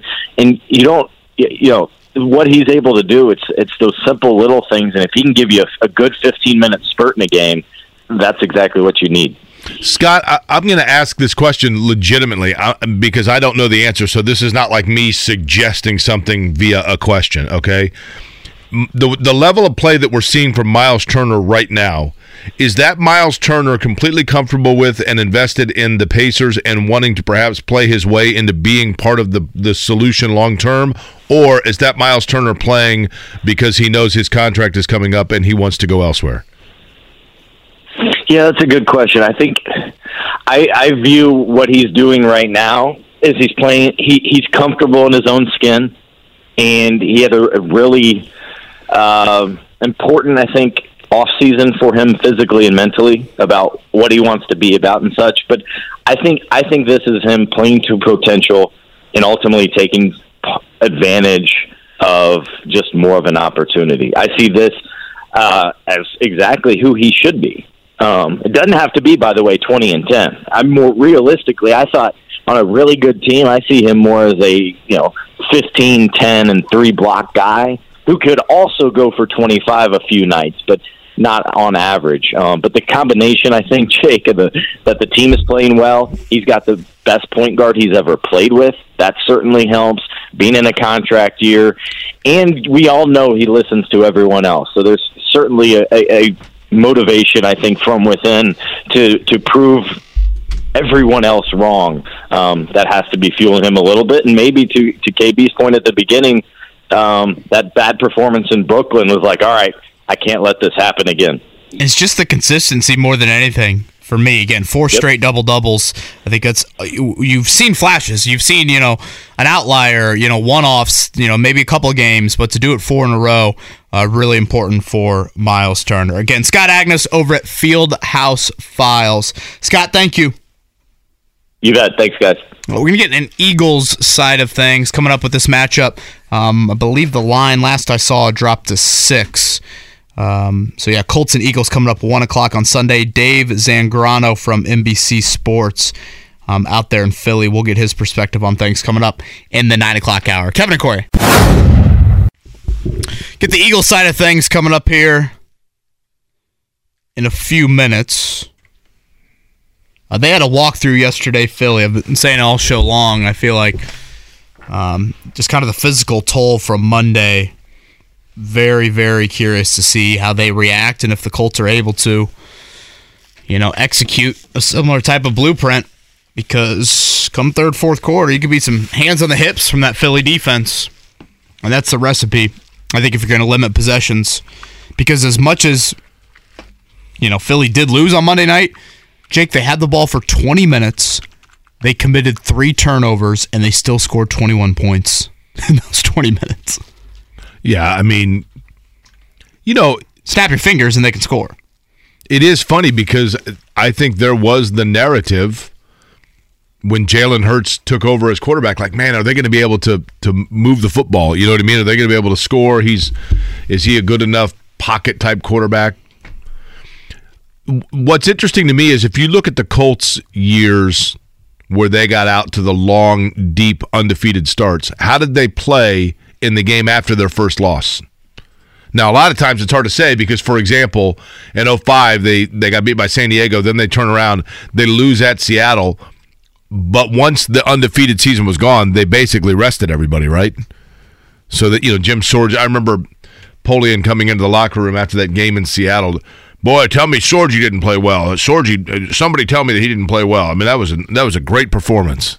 It's like, okay. I mean, he was okay. But I think the NFC East standings, now you only have one bye, Jake. That's got to matter a whole lot to Philly still. Right. When you think about where they're at, of only a game up on the Giants, only 2 games up on the Cowboys. The Vikings are right there with 1 loss in the NFC. And again, just 1 bye. So in a way, you've got to look at it and say, if you get the bye, you've won one of the 3 playoff games you have to win to get to the Super Bowl. 06, the Colts lost in Dallas, then turned around and against Philadelphia actually responded resoundingly, and then went on that 2-game losing skid, including the Jacksonville game where Bob Kravitz's famous line of the only reason Jacksonville stopped running the ball is because the end zone kept getting in the way. That's such a great line. The year after that, though, started out, lost to New England, and then turned around and lost the next week to San Diego, and then ripped off like 7 in a row. So we'll see what it means for Philly, and we'll find out the perspective from the city of brotherly love next.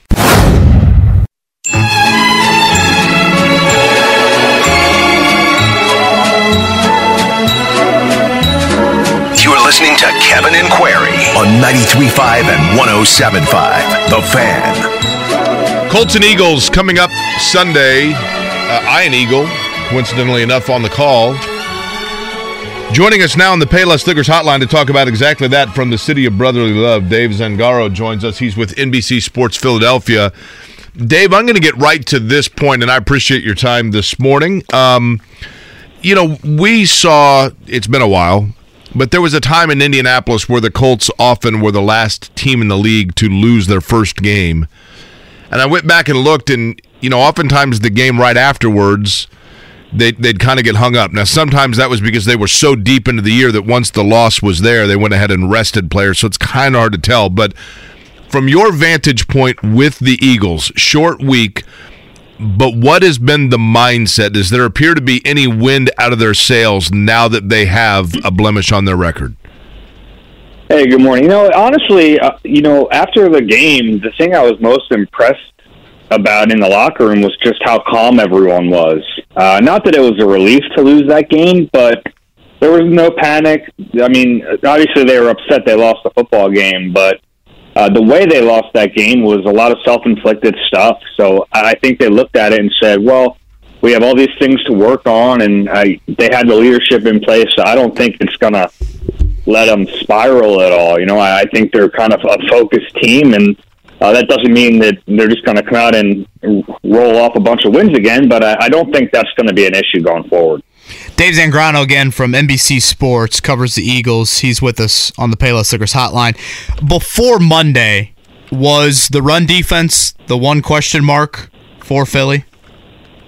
Yeah, it's definitely a question mark. And it was kind of a weird game on Monday night because they gave up 152 yards, but at 3.1 yards a carry. So you can kind of have problems with the run defense, but in another way, you can say, all right, well, that's not bad at all, obviously. They're missing Jordan Davis. There's no question. Their first-round pick, who was playing really well at that nose tackle position. Without him, they've been lacking a little bit. It's the reason they went out and signed Linval Joseph yesterday. So we'll see how quickly he can get caught up to speed after not playing all season. And, he's a 34-year-old, 330-pound guy, so it might not just be as easy as plugging him in, but it is a concern, especially with who they have on the schedule coming up. Obviously, the Colts are coming off a really big rushing performance. They have the Titans on the schedule. They have the Giants twice. They have Dallas again. So a lot of good running teams as we get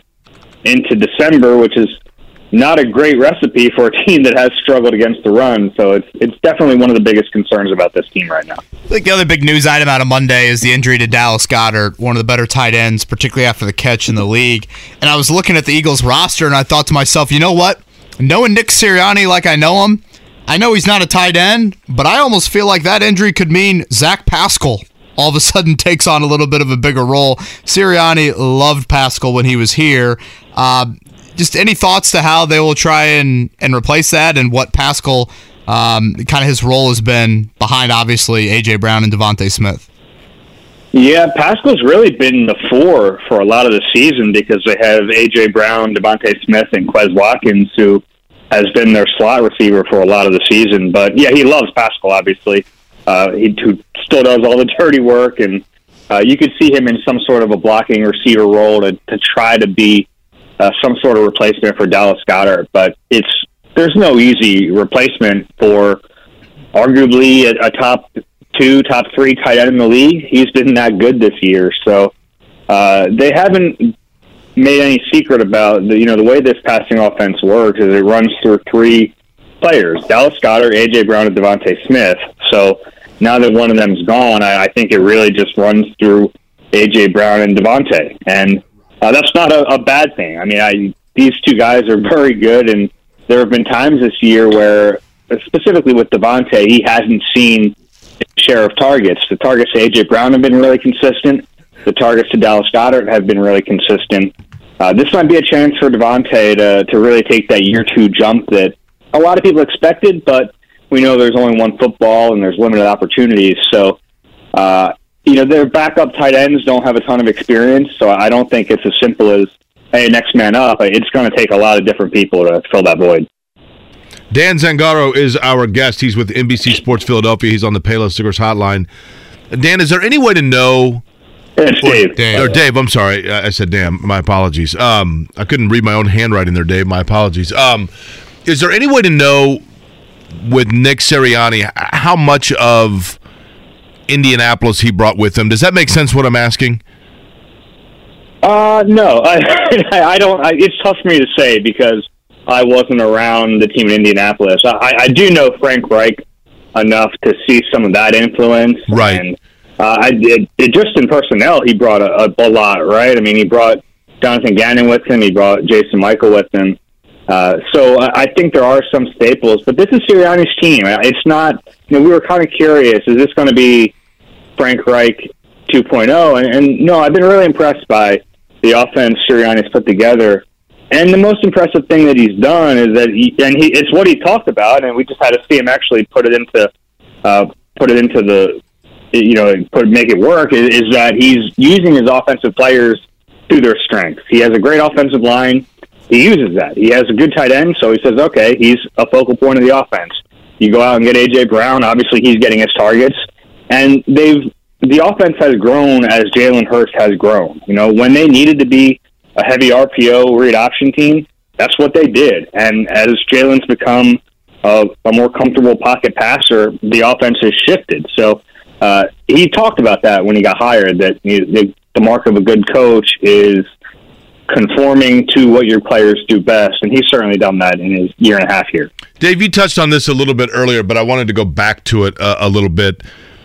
In terms of, Philly getting that first loss, and I thought you raised an interesting point. You almost wonder if sometimes it doesn't, take weight off of guys, right? Where they're like, okay, now we got that out of the way, now let's go to, phase 2 here. But did Washington do anything that, per se, exposed the Eagles, or was it just a matter of one of those games where, things necessarily didn't fall their way? In other words, does Indianapolis really scour the tape to see what was done and have an area that is very clear for them to exploit? No, I don't think so. I don't think they get much from it. It was just a really strange game. One of the things the Eagles have been so good at this year was their turnover margin, and in this game they turned the football over 3 times. So, some of that is preparation and repping it, but some of it is kind of just luck. Those things always seem to kind of regress to the mean, and that's what happened on Monday. They had 3 turnovers all season before that. They had 3 on Monday night. So I think it would be tough to look at that Washington game and say, all right, they figured out the blueprint, so to speak, to beat this team.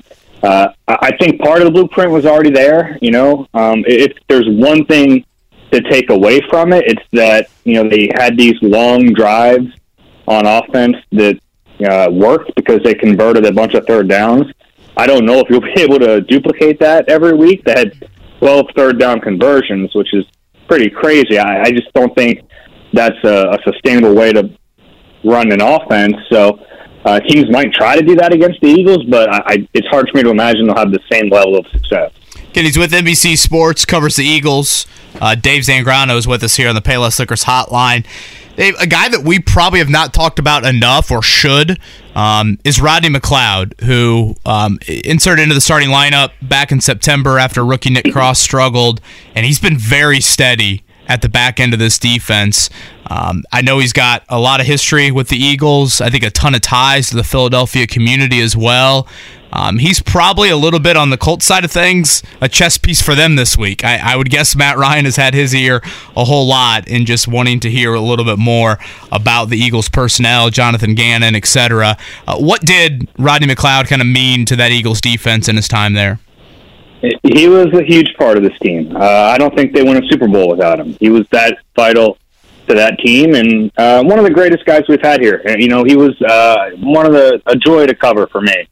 And he was a really solid player. A lot of times he was overshadowed here because so much of his time was next to Malcolm Jenkins, who was a Pro Bowler during that run. But Rodney was so steady. And after Malcolm left, he really became the leader of that defense. He assumed that role, became a captain, and he was the one getting his team fired up, or at least on the defensive side of the ball, every week. So he meant a lot to this team. It was kind of a shame when they didn't bring him back, especially when I saw what the contract he got was. I mean, they certainly could have afforded it. They chose to move on, and things are working out for the Eagles. Obviously, they're 8-0, but yeah, a lot of respect for Rodney McLeod, certainly. Now, Dave, if I'm not mistaken, you have the unique perspective of being, especially in a market the size of Philadelphia. You're a native of the area, correct? I am, yes. Okay, so because a lot of times in a market that big, you get a lot of the transient stuff. So you'd be the perfect person to ask here. If somebody is going to Philly, like I think maybe I got a little bit duped when I've been to Philly several times, but I can't remember which cheesesteak place I went to, but I think it was like the tourist one. Is there one that if you are a Philly native and you go to get a cheesesteak, that that you're a native because that's the one you're going to, and you're rolling your eyes at the one that all the tourists go to? Even the tourist spots are still good. I always say that. It's, people act in the city, people act like they have stock in their favorite cheesesteak place. Yeah, exactly. And look, they're all really good, and it's a personal preference thing. Yes, the touristy ones are there, but even they put out a good product, so I won't knock them either. All right, fair enough. I can't remember the one. The one I went to was underneath an overpass. That's all I remember, and it was really good. You went to Tony Luke's, yeah. Pat and Gino's across from each other? No, which is the one I went to, Dave? I'm guessing you went to Tony Luke's. Okay, on Oregon Ave. Is that did I get duped? Is that a big tourist spot? Kind of, but it's good. It's very good. Yeah. It's, they're all really good. I'm not going to knock any of them. Yeah. Next time you're in town, go to Angela's. That's my personal favorite. All right, Angela's. That's what I want. I'm going to go there, and I'm going to say, hey, this guy that I mispronounced his name was still nice enough to tell me this is the place I need to come, right? Yeah, exactly. Dave, last one from me. Obviously, the Colts are in the midst of looking for a new head coach, and who knows, maybe it's the guy on the home sidelines this Sunday in Jeff Saturday. Something that impressed me about Nick Sirianni, I thought he'd be a little in over his head. I thought he'd take on play calling duties, and I thought he'd just be overwhelmed. I thought he did a great job of not doing that, and to me, he's got two attributes that NFL owners have to really, really like, and that would be a guy that can connect with players right away. He's a dude you want to have a beer with. And then secondly, his offensive mind. Even if Shane Steichen, their OC, leaves, you're still going to have that core offense in there. What do you think has made him so successful so early in Philly? A lot of reasons. I think you mentioned a few of them. Certainly his offense is the offense, but it goes way beyond that. And I think so many owners get into that trap where they hire the best offensive or defensive mind and they overlook so many of the duties a head coach has. And the Eagles didn't do that. Nick Sirianni is a great communicator. He connects with everyone. And it's interesting because at the beginning of his rookie season, he did call plays, and he handed it over to Shane Steichen, which I don't think a lot of rookie head coaches would do that. There's too much pride involved, and he never let that get to him. And he handed over play calling duties, and it went well. So this year, he said, "Shane, you're up again. You're doing it." The team has been very good to make sure everyone realizes it's still Nick's offense. He's still heavily involved in the game plan, obviously, and then even during the game, he's in Shane's ear about, at least the ideas they want to get to. But Shane's calling the plays, and I actually see that as a real positive sign for Nick Sirianni that he was humble enough to hand that over, because I think a lot of young coaches would just be stubborn and they'd say, no, this is why you hired me, I'm going to do this, and he had the foresight not to get boxed in there. All right, Dave, I'm going to do buy one, get one on the way out with you here. I realize Eagles is your primary beat, but in Philly, just through osmosis alone, there's a lot of talk about the Sixers. Joel Embiid, when he's healthy, is an absolute beast, but at 7-7, what's going on with Philly? Yeah, it's been a little disjointed so far. It kind of feels like they're all playing their own individual game, and it's not syncing up right now. Harden's out for a while, which is a shame because he was playing better very early. So once they get him back, we'll see how it all kind of meshes. But as long as they have Embiid, I like their chances to get into the playoffs and make a run. So we'll see. Yeah, he is an absolute beast, man. He is a unicorn. Hell of a player. He really is. Dave, appreciate it. Dave Zangaro from NBC Sports in Philadelphia. And enjoy. When you come to Indianapolis for the game, I will tell you that the tourists go to St. Elmo, but it's pretty darn good anyway. So enjoy it if you're going to go there, all right? All right, thanks. Thanks, Dave. Appreciate it. Dave Zangaro right there from NBC Sports. I think something that, coming out of Sunday, Jake, that didn't really note, so much attention to Jeff Saturday's debut, Matt Ryan back under center. That's the first time I've seen a fully healthy Jonathan Taylor in probably over a month. And you talk about just supporting your quarterback, and you look at what the Eagles have struggled with lately, it's not like they're playing these bona fide running backs. It's not Saquon Barkley running for 200 on right. them. It's Brian Robinson last week. It was Damian Pierce, a few weeks back. A healthy Jonathan Taylor, if that is there now moving forward, maybe you do start to incrementally get to the support of your quarterback that was severely lacking in September and October. I could go for an Angelo's Philly steak and cheese. Doesn't that sound good? I feel like bad Philly cheesesteaks, like bad pizza, it's still good. You're right. Yeah, you're right. I remember the place we went, it was kind of like, maybe this is a Philly steak and cheese thing, because they do the same at Penn Station. They certainly do at Five Guys, even though it's a burger place, where I got fries, and then they brought me half of Lower Idaho. Seriously. Yeah, you're right. Here is Mr. Potato Head. Yeah, that's literally. Right. That's right. I thought potatoes were nutritious when I was a kid. They really don't have any nutritional value, do they? Now, is he referring to Angelo's Pizzeria? Because that's what it says. It says Angelo's in South Philly. Cash only, takeout only. Cash only usually is a pretty good indicator. Mm-hmm. Patty's at Jamaica just went to credit cards like a year ago. Saw Holiday World's going cashless. Really? Well, you don't need any cash anyway for the free soft drinks, right? And sunscreen. Kev jumped right in on the free sunscreen. Hey, when you got some frail skin, that's key. Does this matter or not? And I felt like I've done this with Colts quarterbacks over the past few years. The Colts have obviously had these one-year QBs, and oftentimes they will come from a place of teams that the Colts then play the next year. So, for example, Matt Ryan played the Eagles last year. He faced Jonathan Gannon's defense. Do you think that has any bearing on Sunday? And do you care what Matt Ryan did against the Eagles last season? Well, it also means the Eagles are familiar with Matt Ryan. Right. I mean, you can you can look at it from both sides. But do you think that matters? Like Matt Ryan, for example, last year, Matt Ryan in the season opener, Falcons-Eagles, was 21 of 35 for 164 yards. The Falcons lost 32-6 to the Eagles. Matt Ryan was not blitzed. Had one of his wasn't blitzed very often. Had one of the more erratic days of last season. If there was stock into that, if there was an advantage, Kevin, it would be advantage Matt Ryan, just because he is seeing, for the most part, the same scheme and personnel as a year ago, whereas the Eagles are seeing Matt Ryan with a different personnel around him. So there is a variable difference.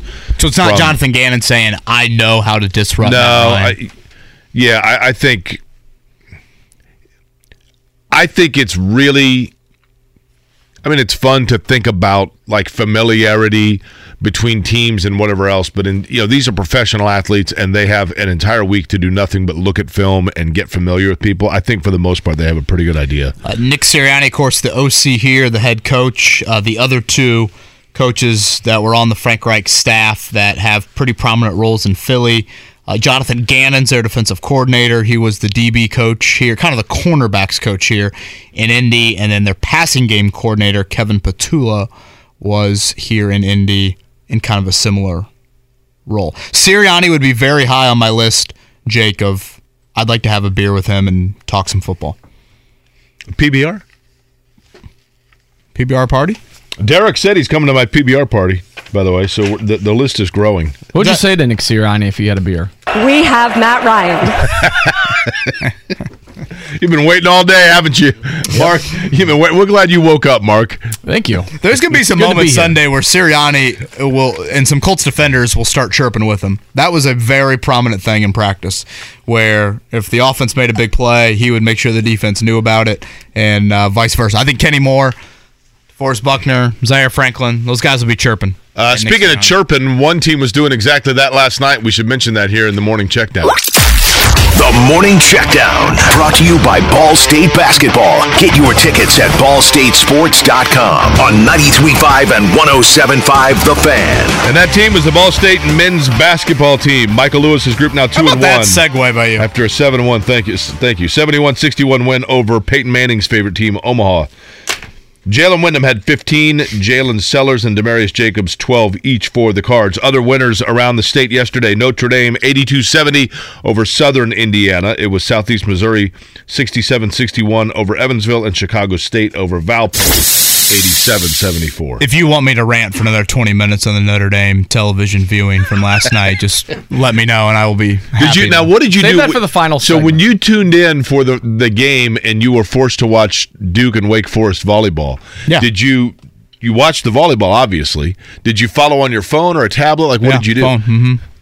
Yeah, followed on the phone. I was flipping back and forth between Wake Forest, Duke volleyball, and you know the that the Pacers game. ACC network, you could have watched it on your phone. I was struggling to get the stream going. Trust me. Well, I tried that. Wait till you turn Max, 50. Max was screaming. It was just an utter nightmare. You know, there are doctors. Go to your for annual that. physical and tell them that. Pacers last night, 125-113. They have now won 6 of 8, the Pacers. They first time above 500 since February 2021. Turner, Halliburton, Matherin, Jake, who were you most impressed with last night? I thought it was pretty balanced, really. Matherin's lightning in a bottle scoring is always impressive, right? He could score quickly and score in bunches. But I think Halliburton last night was the better player on the floor. And that game probably means a little more. LaMelo Ball, same draft class. That's right. I was very wrong on LaMelo Ball. I just labeled him as a ball and thought he'd be terrible. Totally agree with you. I thought he was he's really good. Just a cherry pick guy, and he is really good. You know who else is really good? Last night. LaMelo Ball durability has been like, I guess, the one issue with him. You know, one guy I always like it when you see a player that gets drafted somewhere, and I'm not going to say labeled a bust, but never really gets opportunity, so they send him to a new franchise, and then he blossoms, and you're happy for him. Bull, who is Manute Bull's son, out of Oregon.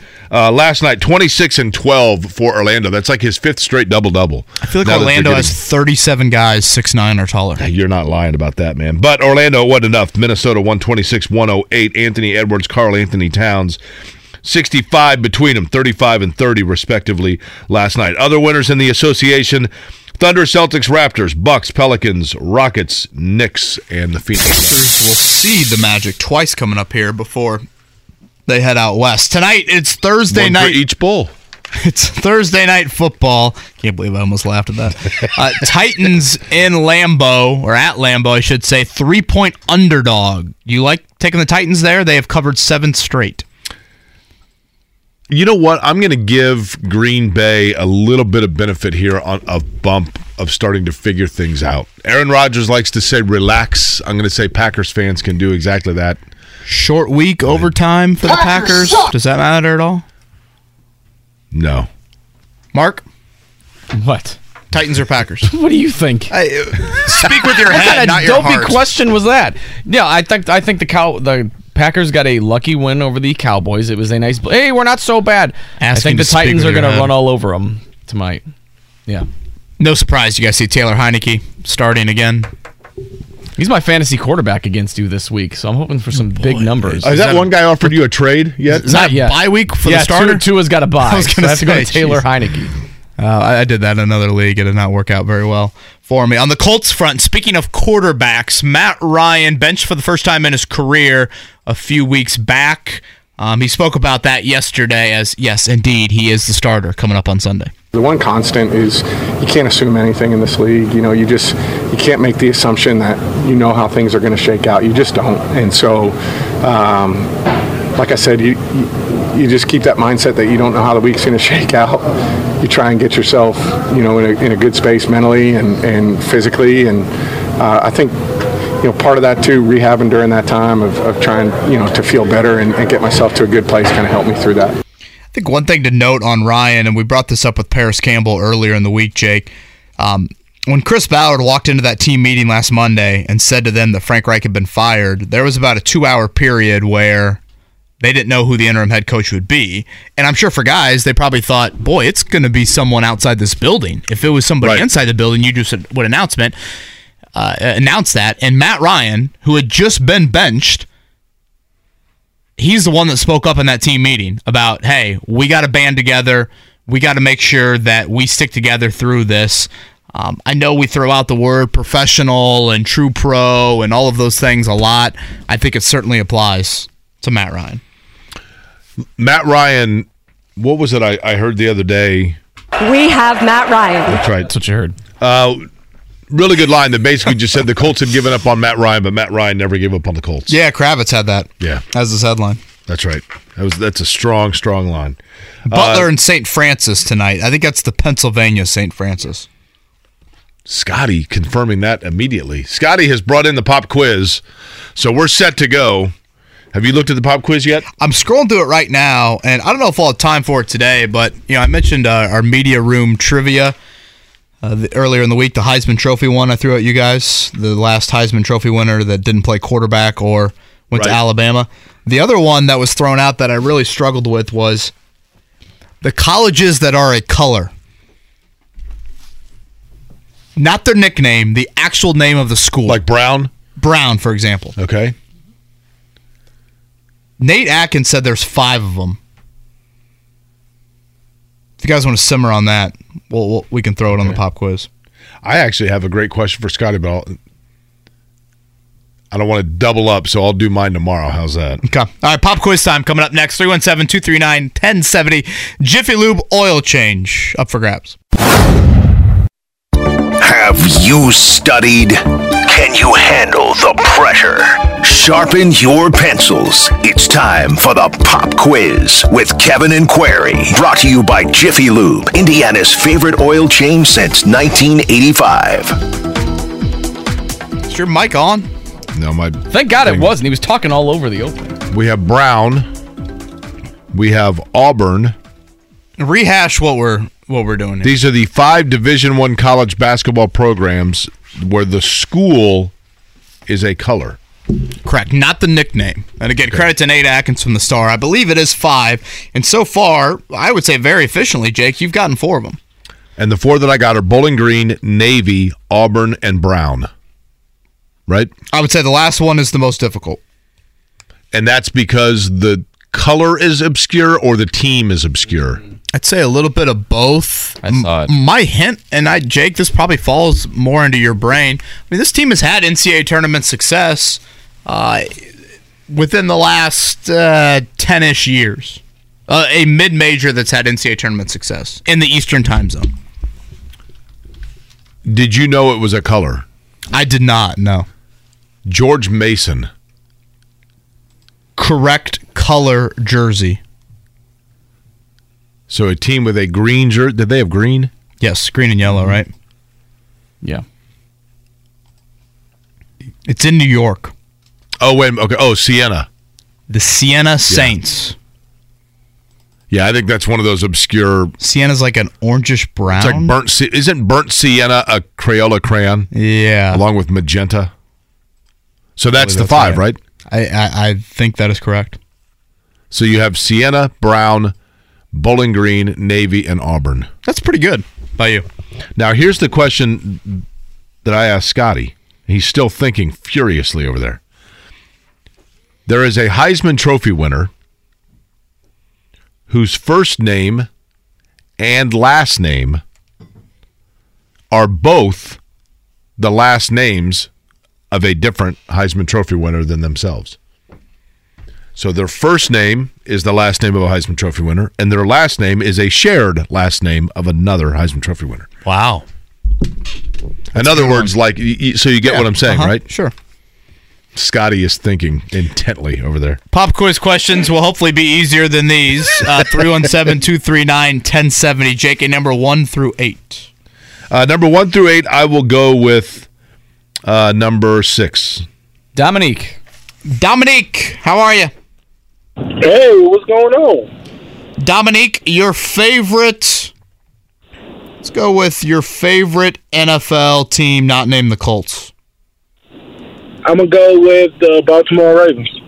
That's cool. Hey, I got them in my Survivor this week against the Panthers.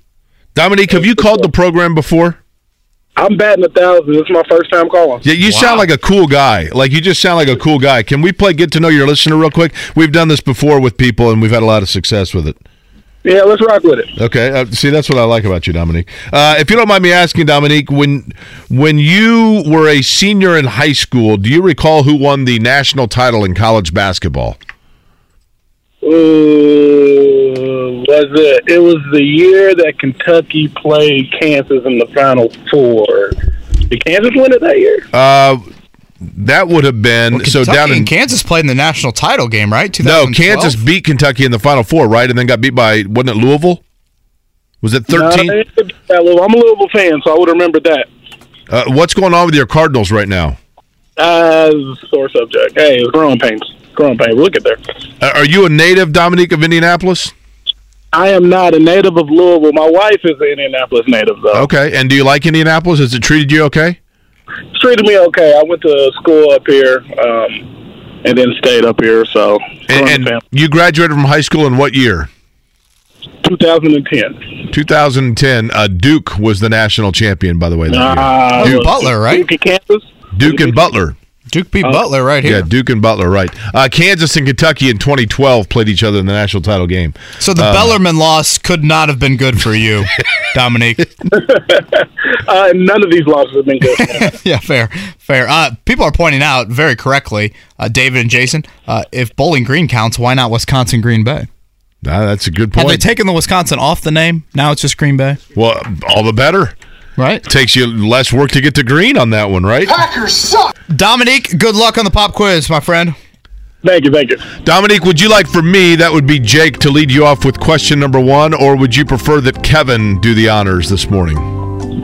Hey, Jake, you have more compliments. Let's let you lead it off. Well, thank you. Dominique, if you had to have a PBR, if you were going to have a beer with one of the two of us, which of the two would you pick?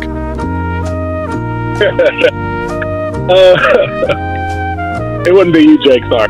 Now, why not? You're a cool guy. You say some off-the-wall stuff, though. Okay. Well, here I was all ready to help. Dominic, that's a big shot to the ego right there. I mean, come on, man. Boy, there goes any chance you had of getting. I mean, here I thought we were like, I thought we hit it off, and then boom, you hit me with that. I'm a man of the people. I'll still make you feel good. You know what I mean? Have a good day. Now, there's no greater man of the people than I. Come on now. Or actually, then I would be grammatically correct. All right, here we go, Dominique. The Packers host the Titans on Thursday Night Football tonight. Who leads that all-time series? Packers. Okay. You sure? Packers suck. Winning this program, I was just going to usually go with them. Good thought process. Number 2, the Packers are tied with the Bears, Dominique, for the most regular season wins in NFL history at 789. Which franchise, boy, I would not have got this. Which franchise has lost the most regular season games in NFL history? Actually, I guess that makes sense. Lions, Eagles, Giants, or Cardinals? Who stinks the most? Let's go with the Cardinals. Nice. Mexico City for them Monday night with the 49ers. Dominique, on this day in 2002, Tony Stewart won the first of his 3 NASCAR Cup Series championships. He was driving for what team whose boss used to coach the Washington football team? Is it not multiple choice? It is not multiple choice. Some people call it some people just call it JGR. Mike Shanahan, Ron Rivera, Joe Gibbs. Let's go with Joe Gibbs. Okay. Oh, because he wore the hat. He wore that racing hat because somebody passed away. Yeah, let's go with him. He has been in the news, right? Was that his son? Right, tragically. Celtics ran their winning streak to 8 games with a victory in Atlanta last night. Interim coach Joe Mazzulla, ironically enough, a member of that 2010 Final Four with West Virginia, is now 12-3 in his coaching career. Named the only Celtics coach to get off to a better start through 15 games in his NBA coaching career.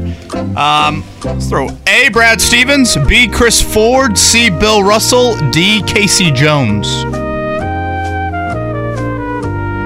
Let's go with 4.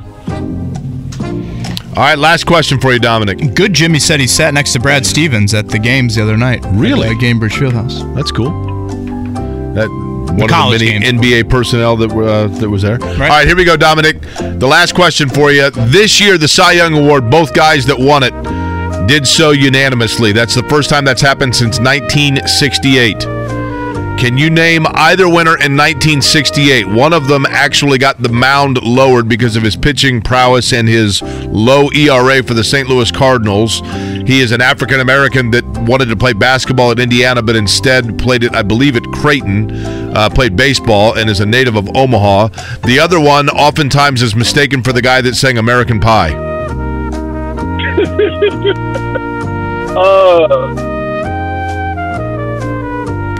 Let's go with Bobby Gibson.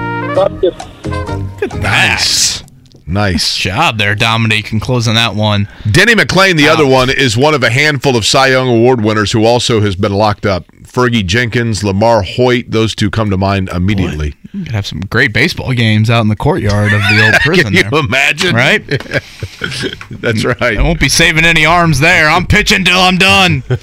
Packers host the Titans tonight. Unfortunately for Dominique, I understand the rationale with it. He went with the Packers as the all-time leader in the series. The correct answer. I would have led him down that path, but Dominique picked you for the beer. So too bad, so sad you're dead. Titans was the correct answer. Arizona, Joe Gibbs Racing, Bill Russell, and then Denny McClain and Bob Gibson for number 5.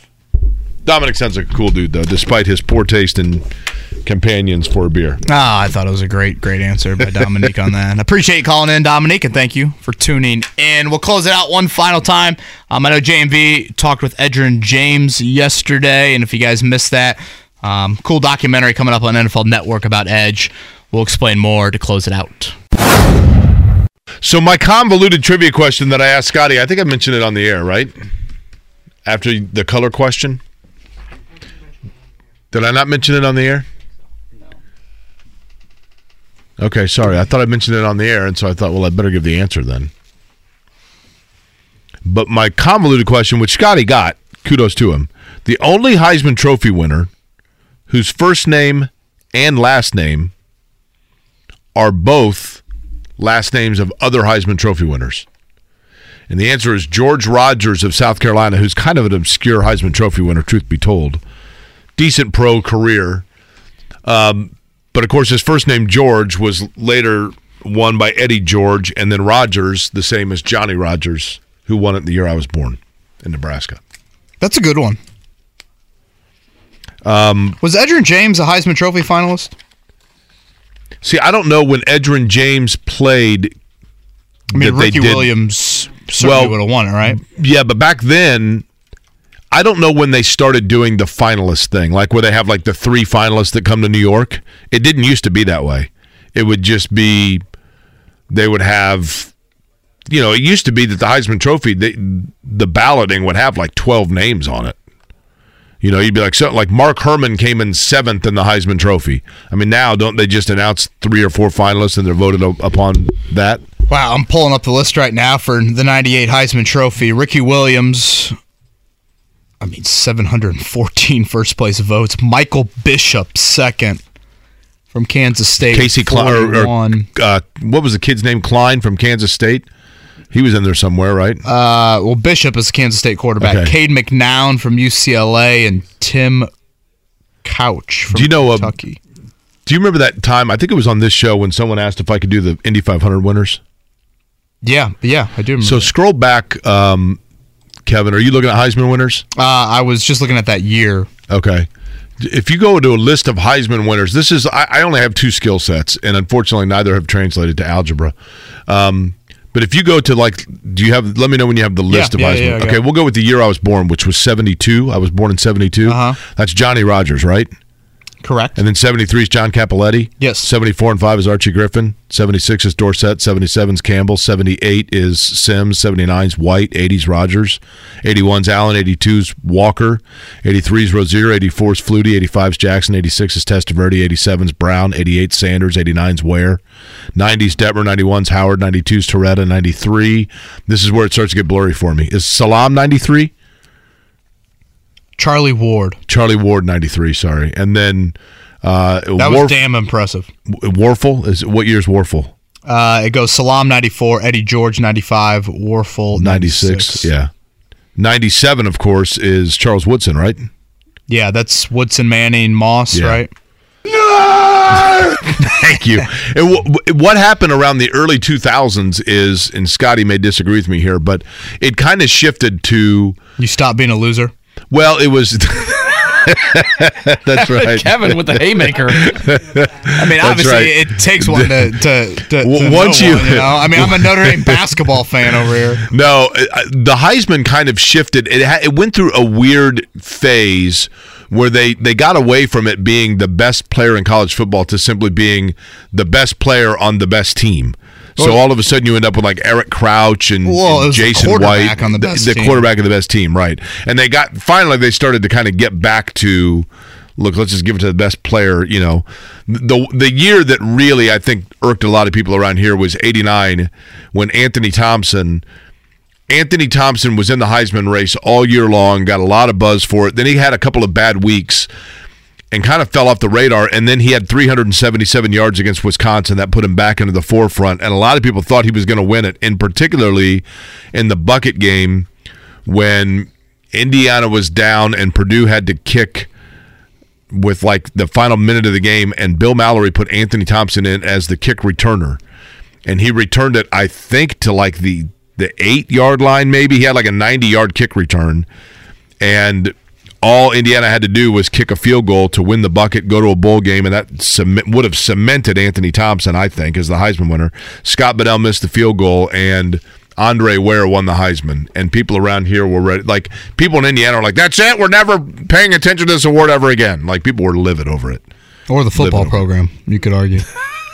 That's right. Edgerrin James, Football Life, Jake, 9 o'clock on Friday, NFL Network, for those that I've watched many of the Football Lives over the years that they've done.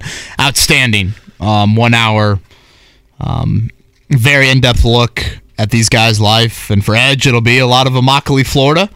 And then I think it'll be a man that is beyond comfortable in his own skin. Some of the scenes from the post-game locker room this Sunday. You know, he was on with John yesterday and said pretty much, I was supposed to go to L.A., but when I saw Jeff Saturday was interim head coach, I had to change of plans. We had to go to Vegas first. That's awesome. Edgerrin James, the most underrated aspect of Edgerrin James as a football player, in my opinion, was his ability to block a blitz. Right away, like as a rookie. Yeah. I mean, he just... I think Edgerrin James's optics, and I mean, I'm not saying anything here that hasn't been said a million times since he got in the Hall of Fame. The optics of Edgerrin James, combined with his very thick Floridian accent when he was a young player, I think fooled people into thinking that he was not, or not realizing, I should say, that he was not he's a really intelligent guy. Just a smart guy. Just, you want to talk about doing things his own way, you know, working out on his own and not being around the team in the offseason. People took that as a slight, and it's like, no. I mean, he would show up in better shape than anybody, man. I know I've shared this before, but my grandmother wanted to be buried in Burial Site 32 because her favorite player was Edgerrin James. Are you serious? Dead serious. Is she in 32? She is. Dead serious. About graveyard talk. Mark, she died last week, Mark. Did she? Mother's deceased. Unbelievable. I apologize. Mark's I'm here just saying. I making just was jokes like, about well, this. you said dead serious. I was like, was that on purpose? Wait a minute. If she died last week, you wouldn't know his. No, she died. She hasn't gone to the plot yet, right? She died about a decade ago. Did she get in 32? I still can't believe Mark made the joke. I mean, no wonder we're stuck in mud, ranked 22nd in these mid-market. Dead to Me, Dead to Me season 3 comes out tonight. Maybe you can watch that, Mark. Make some more jokes. Tuning into that one. Isn't it just kind of like widely known that dead jokes are probably something like you just don't go down that path? You feel the room out first. You know? No, you jump right in head All first. right, Mark, see what Crichton happens. at Crackers tonight. Going to be the open mic night. A lot of dead jokes. Are you on your way home from the funeral home? Stop by to see Mark Show Crichton's hands. stand-up Whose relatives are dead here? I'm going to go after you now, sir. Boy, can't wait to turn on Football Life and immediately think back to my grandma coming up Friday night. Set your DVRs 9 p.m. Friday night. And for those that missed it, Edge was outstanding. He's always with good, John man. yesterday. He's always good. You know, the pride of Immokalee, Florida. I mean, you could have gone a lot of ways with that, Mark. Well, Chet says I'm in the right. I didn't do anything wrong. I thought you were going to bring up his son. Remember his son, Jizzle, who just committed to Cincinnati? Let's talk about that. Let's talk about dead people and Jizzle James. Smooth really transition going out on there, a high right? note here. Jake has ripped up his notes. It literally are those notes over there? I don't know what those 10 are. o'clock comes slowly, doesn't it? The last better couple watch of what minutes, you're saying usually right we come to a sputtering stall. Wow. Butler and St. Francis tonight over at Hinkle. It's too bad we don't have this energy at like 7. Thursday night football, Titans and Packers. A lot of Packers fans here in the Indy market tonight to see I'll be if sadly disappointed. Colts can get a lot of help as they try to get back into the race. We'll preview Colts and Eagles tomorrow and round it out. Talk to you tomorrow.